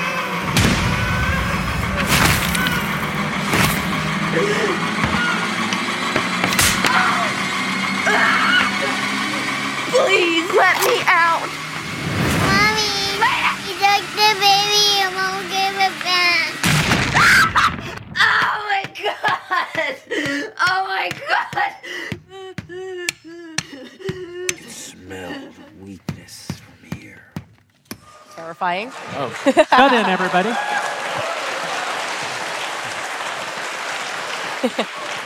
We're incredibly excited about our foray into entertainment. As Drew mentioned, it's something he's been talking about literally since the early 1860s. When he saw the first talkie, he said, you know, by golly, I think if conservatives got into this racket, we might save the culture. But one of the things that makes us, I think, unique in the conservative movement is that our company was formed in LA. Most of us have backgrounds in culture, not in politics. And it's something that's very near to all of our hearts that, you talk about politics, it's become sort of a national obsession.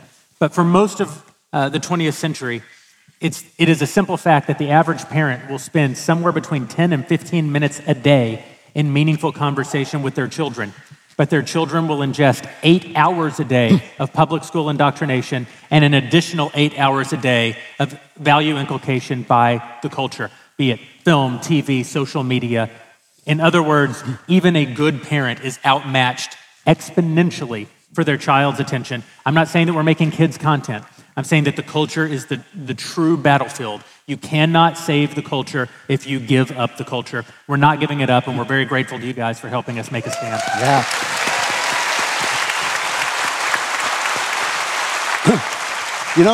You know what was an amazing example of how we are beggars in our own culture was this Dave Chappelle show that was on recently. Chappelle's a funny guy, and I'm not attacking him at all, but he came out and he said something that every 4-year-old knows, that the boys have the pee-pee and the girls have the vagina. He said this, and we were cheering for it like it was a victory.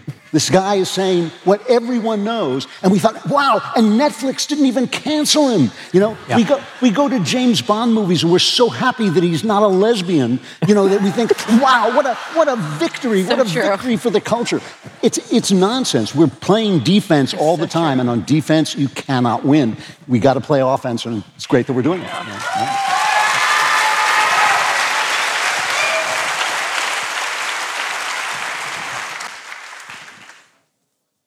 Hello, my name is Eldra Abraham. I'm a political exile from Chicago, Illinois. Right now, I'm in Kansas City. My question for the hosts are, what are your thoughts about secession? Should the red states secede from the Union? Okay. Ben, I'm going to let you take that one.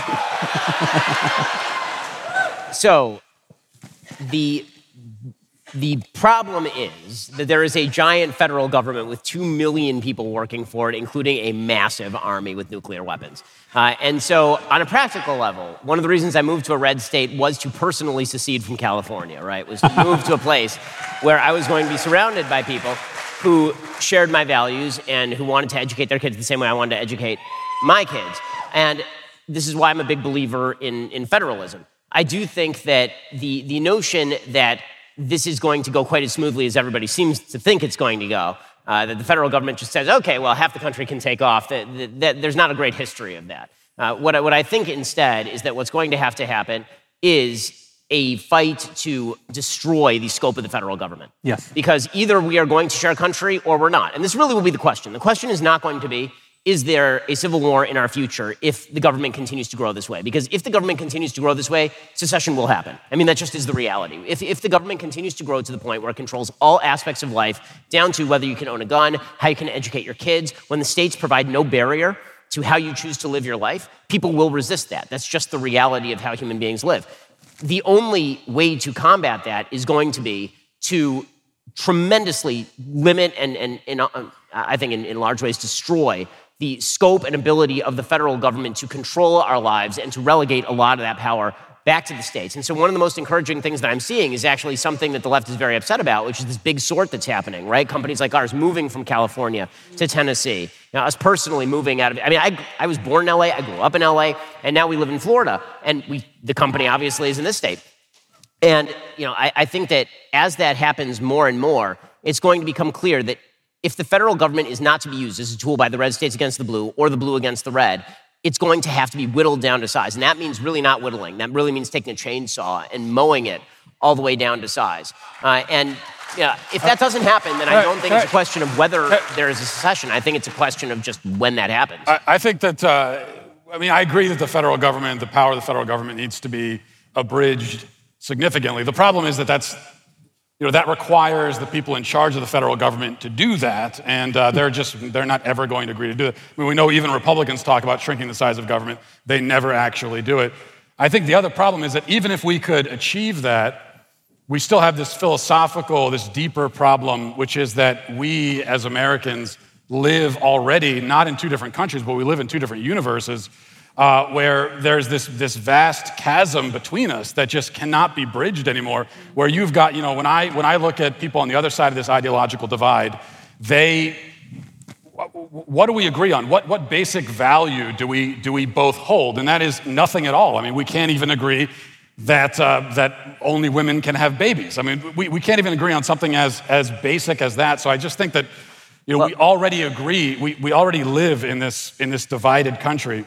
Well, with divisions that I think are deeper than what existed in the Civil War. I don't know that our divisions are deeper than the belief that certain people are property and certain people are not, right? I think that there's the abortion issue. Yeah, that's one of them. Well, believe me, we have that. Plus, we have. I don't think it's necessary to compare where we are in the country right now to a situation in which literally millions of people were being held as property and then 600,000 Americans died fighting one another. I don't think that's going to break out any moment.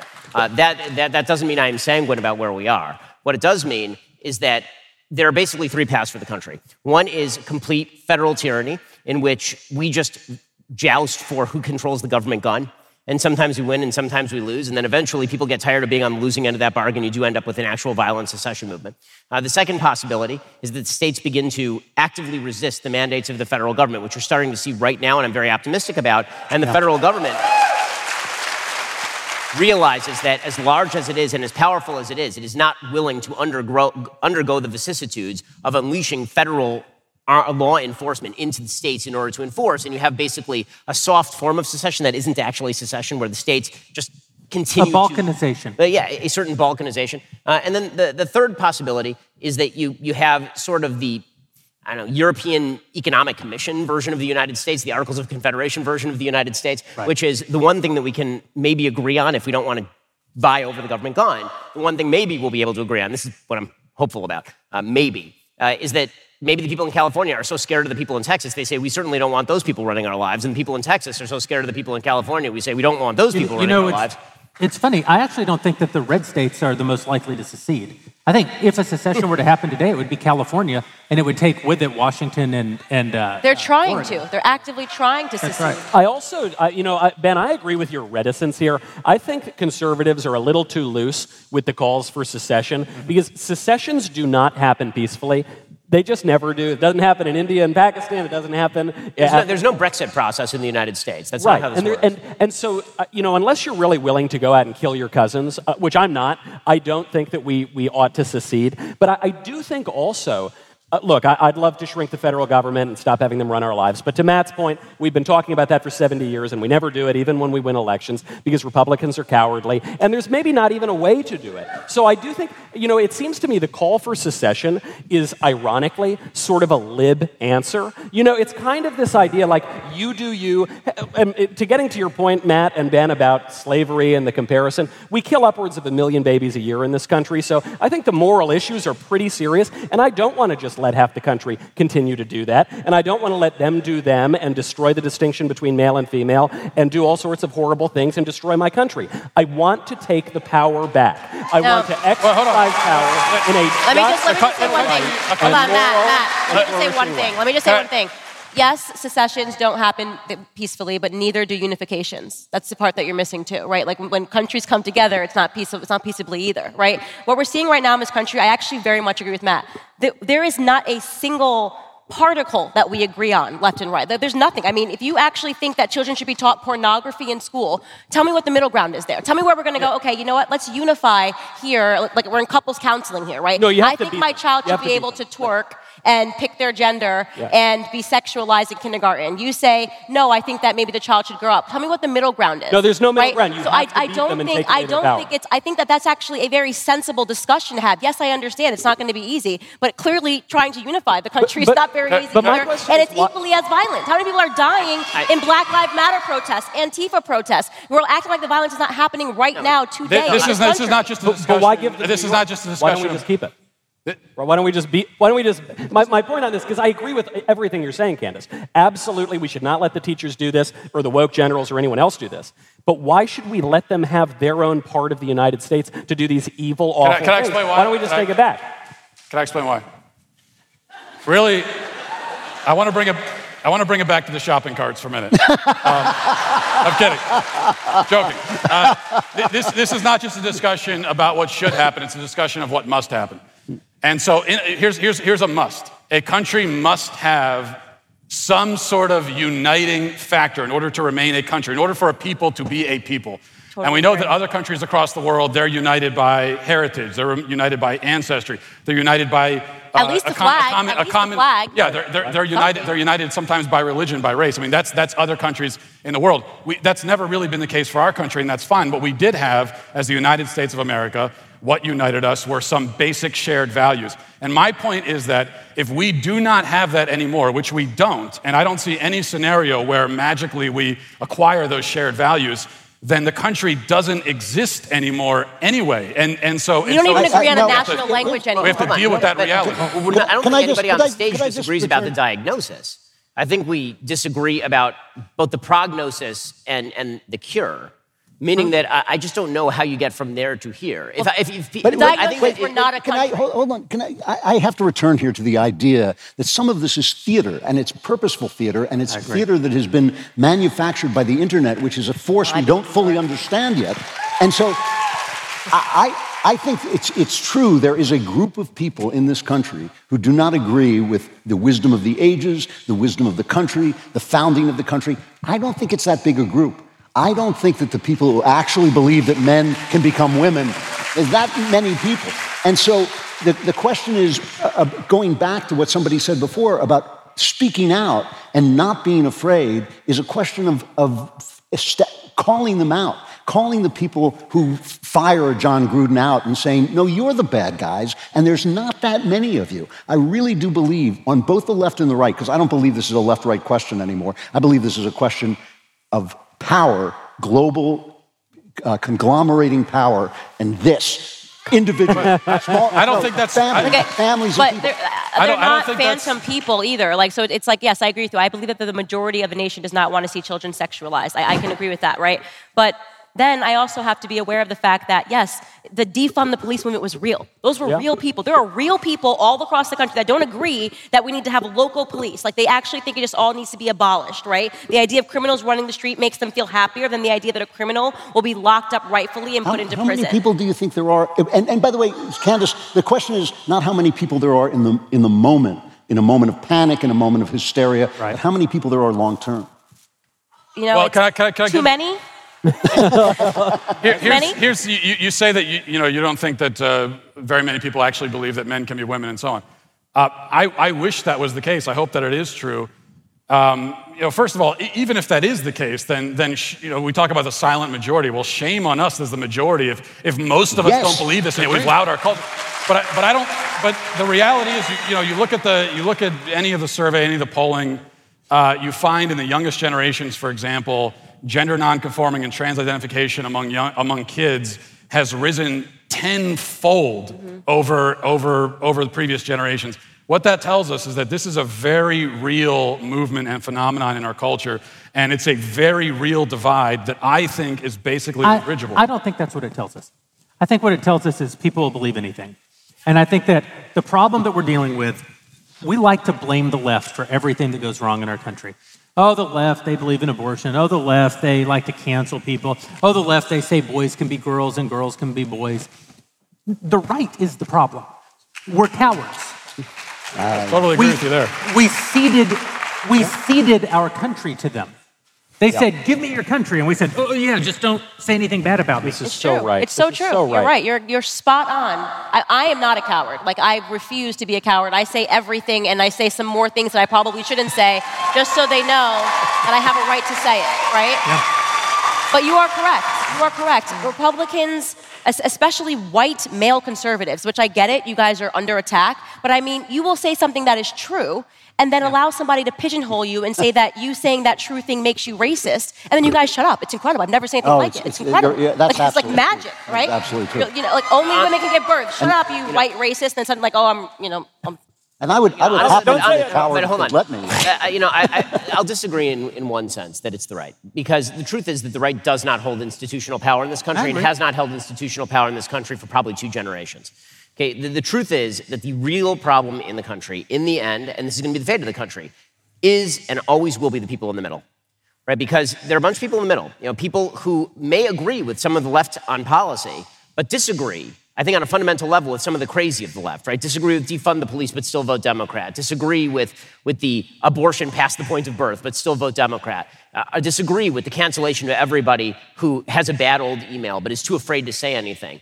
And the question is, can those people be motivated to stand up? And if the answer is no, the country is going to fall apart naturally. It's not going to be a question of do we choose for the country to fall apart or not. It just will. Yeah. So if those people stand up, and if we can give them a backbone, that's really our job, right? Where we've failed on the right is to give those people a backbone and a place to go. Because, I mean, I'm proud of what we're doing here at Daily Wire as a company, and with your support, what we're doing. But it's not just that. When Drew says that people in New York have to stand up and they have to speak out, what they also have to realize that there are going to be people who back their play when push comes to shove. Yeah. And that's where the right really needs to be, right? Because the right, many of us will say what we think. But the question is, okay, your neighbor got fired. You going to hire your neighbor now that your neighbor got fired from that corporation? Right? The pilots at Southwest are standing up and saying, even if we're vaccinated, we don't want to stand up for this vax mandate. Are you going to stand with the pilots, right? The question is, are we on the right going to provide the spinal stiffener that is necessary in order for the people in the middle to feel the level of comfort that they can actually go out and do these things? I mean, I think part of that, by the way, is actually saying to people, yes, there are jobs for you outside of places like New York. Okay, so you lose your job in New York. Guess what? There's a whole other country that's not New York, Vote not LA. with your feet.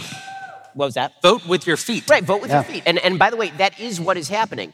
And this is where the economy is growing, right? There's a reason people are moving. And so my hope for the future of the country is that how people talk about how they think in polls and how they actually act are 2 very different things. Yeah. Polling data is not a good indicator of how people live their lives. How people live their lives is a good indicator of how people live their lives, which is why you're losing congressional seats in California and New York and picking them up in Tennessee, Texas, and Florida. Right.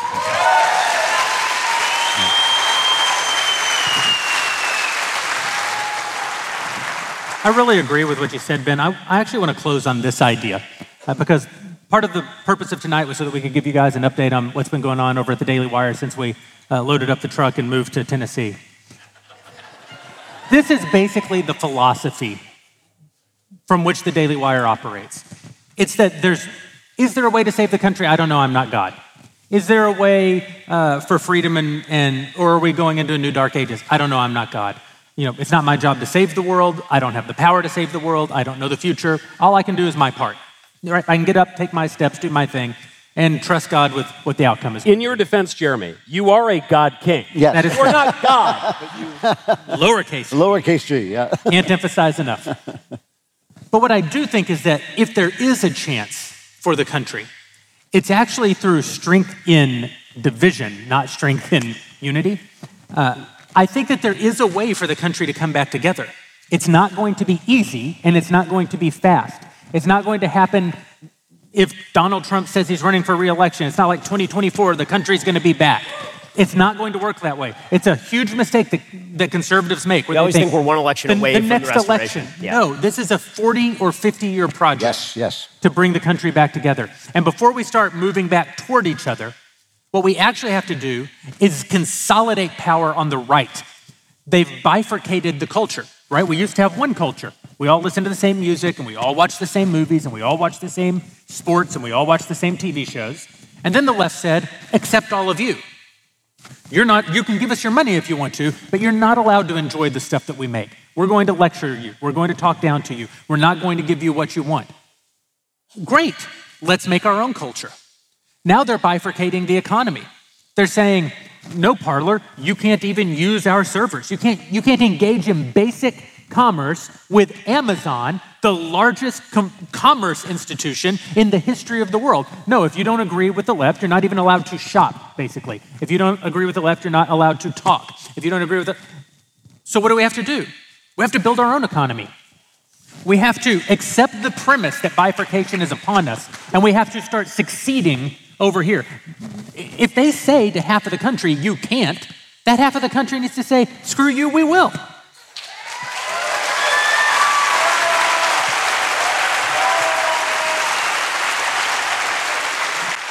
The irony is that when the right builds its own culture, when the right builds its own commerce, when the right builds its own institutions, when we stop just saying that we're religious and start actually practicing our religions, when the right becomes healthy and strong again, you will eventually reach a place where the only way for continued growth, right? When all the left watches Hollywood movies and all of the right watches Daily Wire movies, the only way for us to get new market share will be to come back together. But we're not going to come back together out of weakness. We're going to come back together out of strength. When we're as strong as we can be and as big as we can be, then the left is going to go, well, crap, I guess we shouldn't have done that thing that we did. And we're going to get to negotiate the terms of coming back together. It isn't, again, it's not going to be easy. It's not going to be cheap. It's not going to be fast. We're going to take losses. Things are going to get worse before they get better. We're going to be dispirited. We're going to be demoralized. We're going to have to get back up, dust ourselves off, keep fighting. And if we do, I think over the course of, listen, the left won a generational battle. What we're waking up to now is the fact that we lost a generational battle. You don't turn that tide without us engaging in a generational battle. The beauty is we are now the counterculture. Look how great counterculture can be. Let's get out there and kick their ass.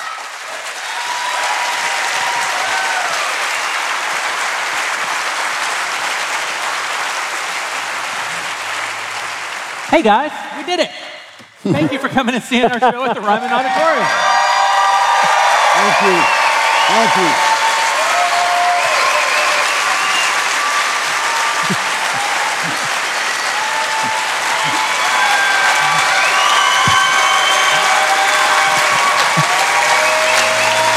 We're so grateful to you guys, so grateful to the crew, so grateful to all the great Daily Wire employees who haven't slept in 2 weeks to make this happen. So grateful to our dailywire.com subscribers who pay all the bills and make it possible for us to engage in this conflict. So grateful to you guys for making the trip out to see us. Grateful to Tennessee, grateful to the Ryman. I'm grateful to these guys. We're all gonna hug backstage after. And we'll see you next time on Backstage Live.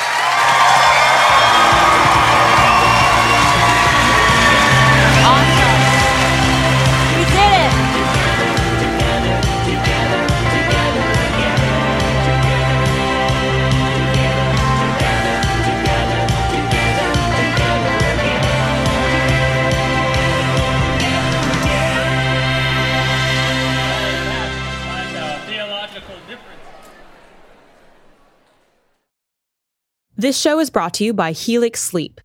Sleep, especially as you get older, is so critical, but no two people sleep alike. That's why Helix offers several different mattress models, each designed for specific sleep positions and preferences. Go to helixsleep.com/dailywire and take their sleep quiz to find the mattress made for you. Whether you're a side sleeper, a stomach sleeper, a hot sleeper, or a cold sleeper, Helix has just the mattress for you. I took the Helix sleep quiz and was matched with a Helix Midnight mattress because I wanted a medium firmness and I sleep on my side. I am sleeping so much better on my new mattress. Don't want to take my word for it? Well, Helix has been awarded the #1 mattress picked by GQ and Wired magazine. It's even recommended by multiple leading chiropractors and doctors of sleep medicine as a go-to solution for improving your sleep.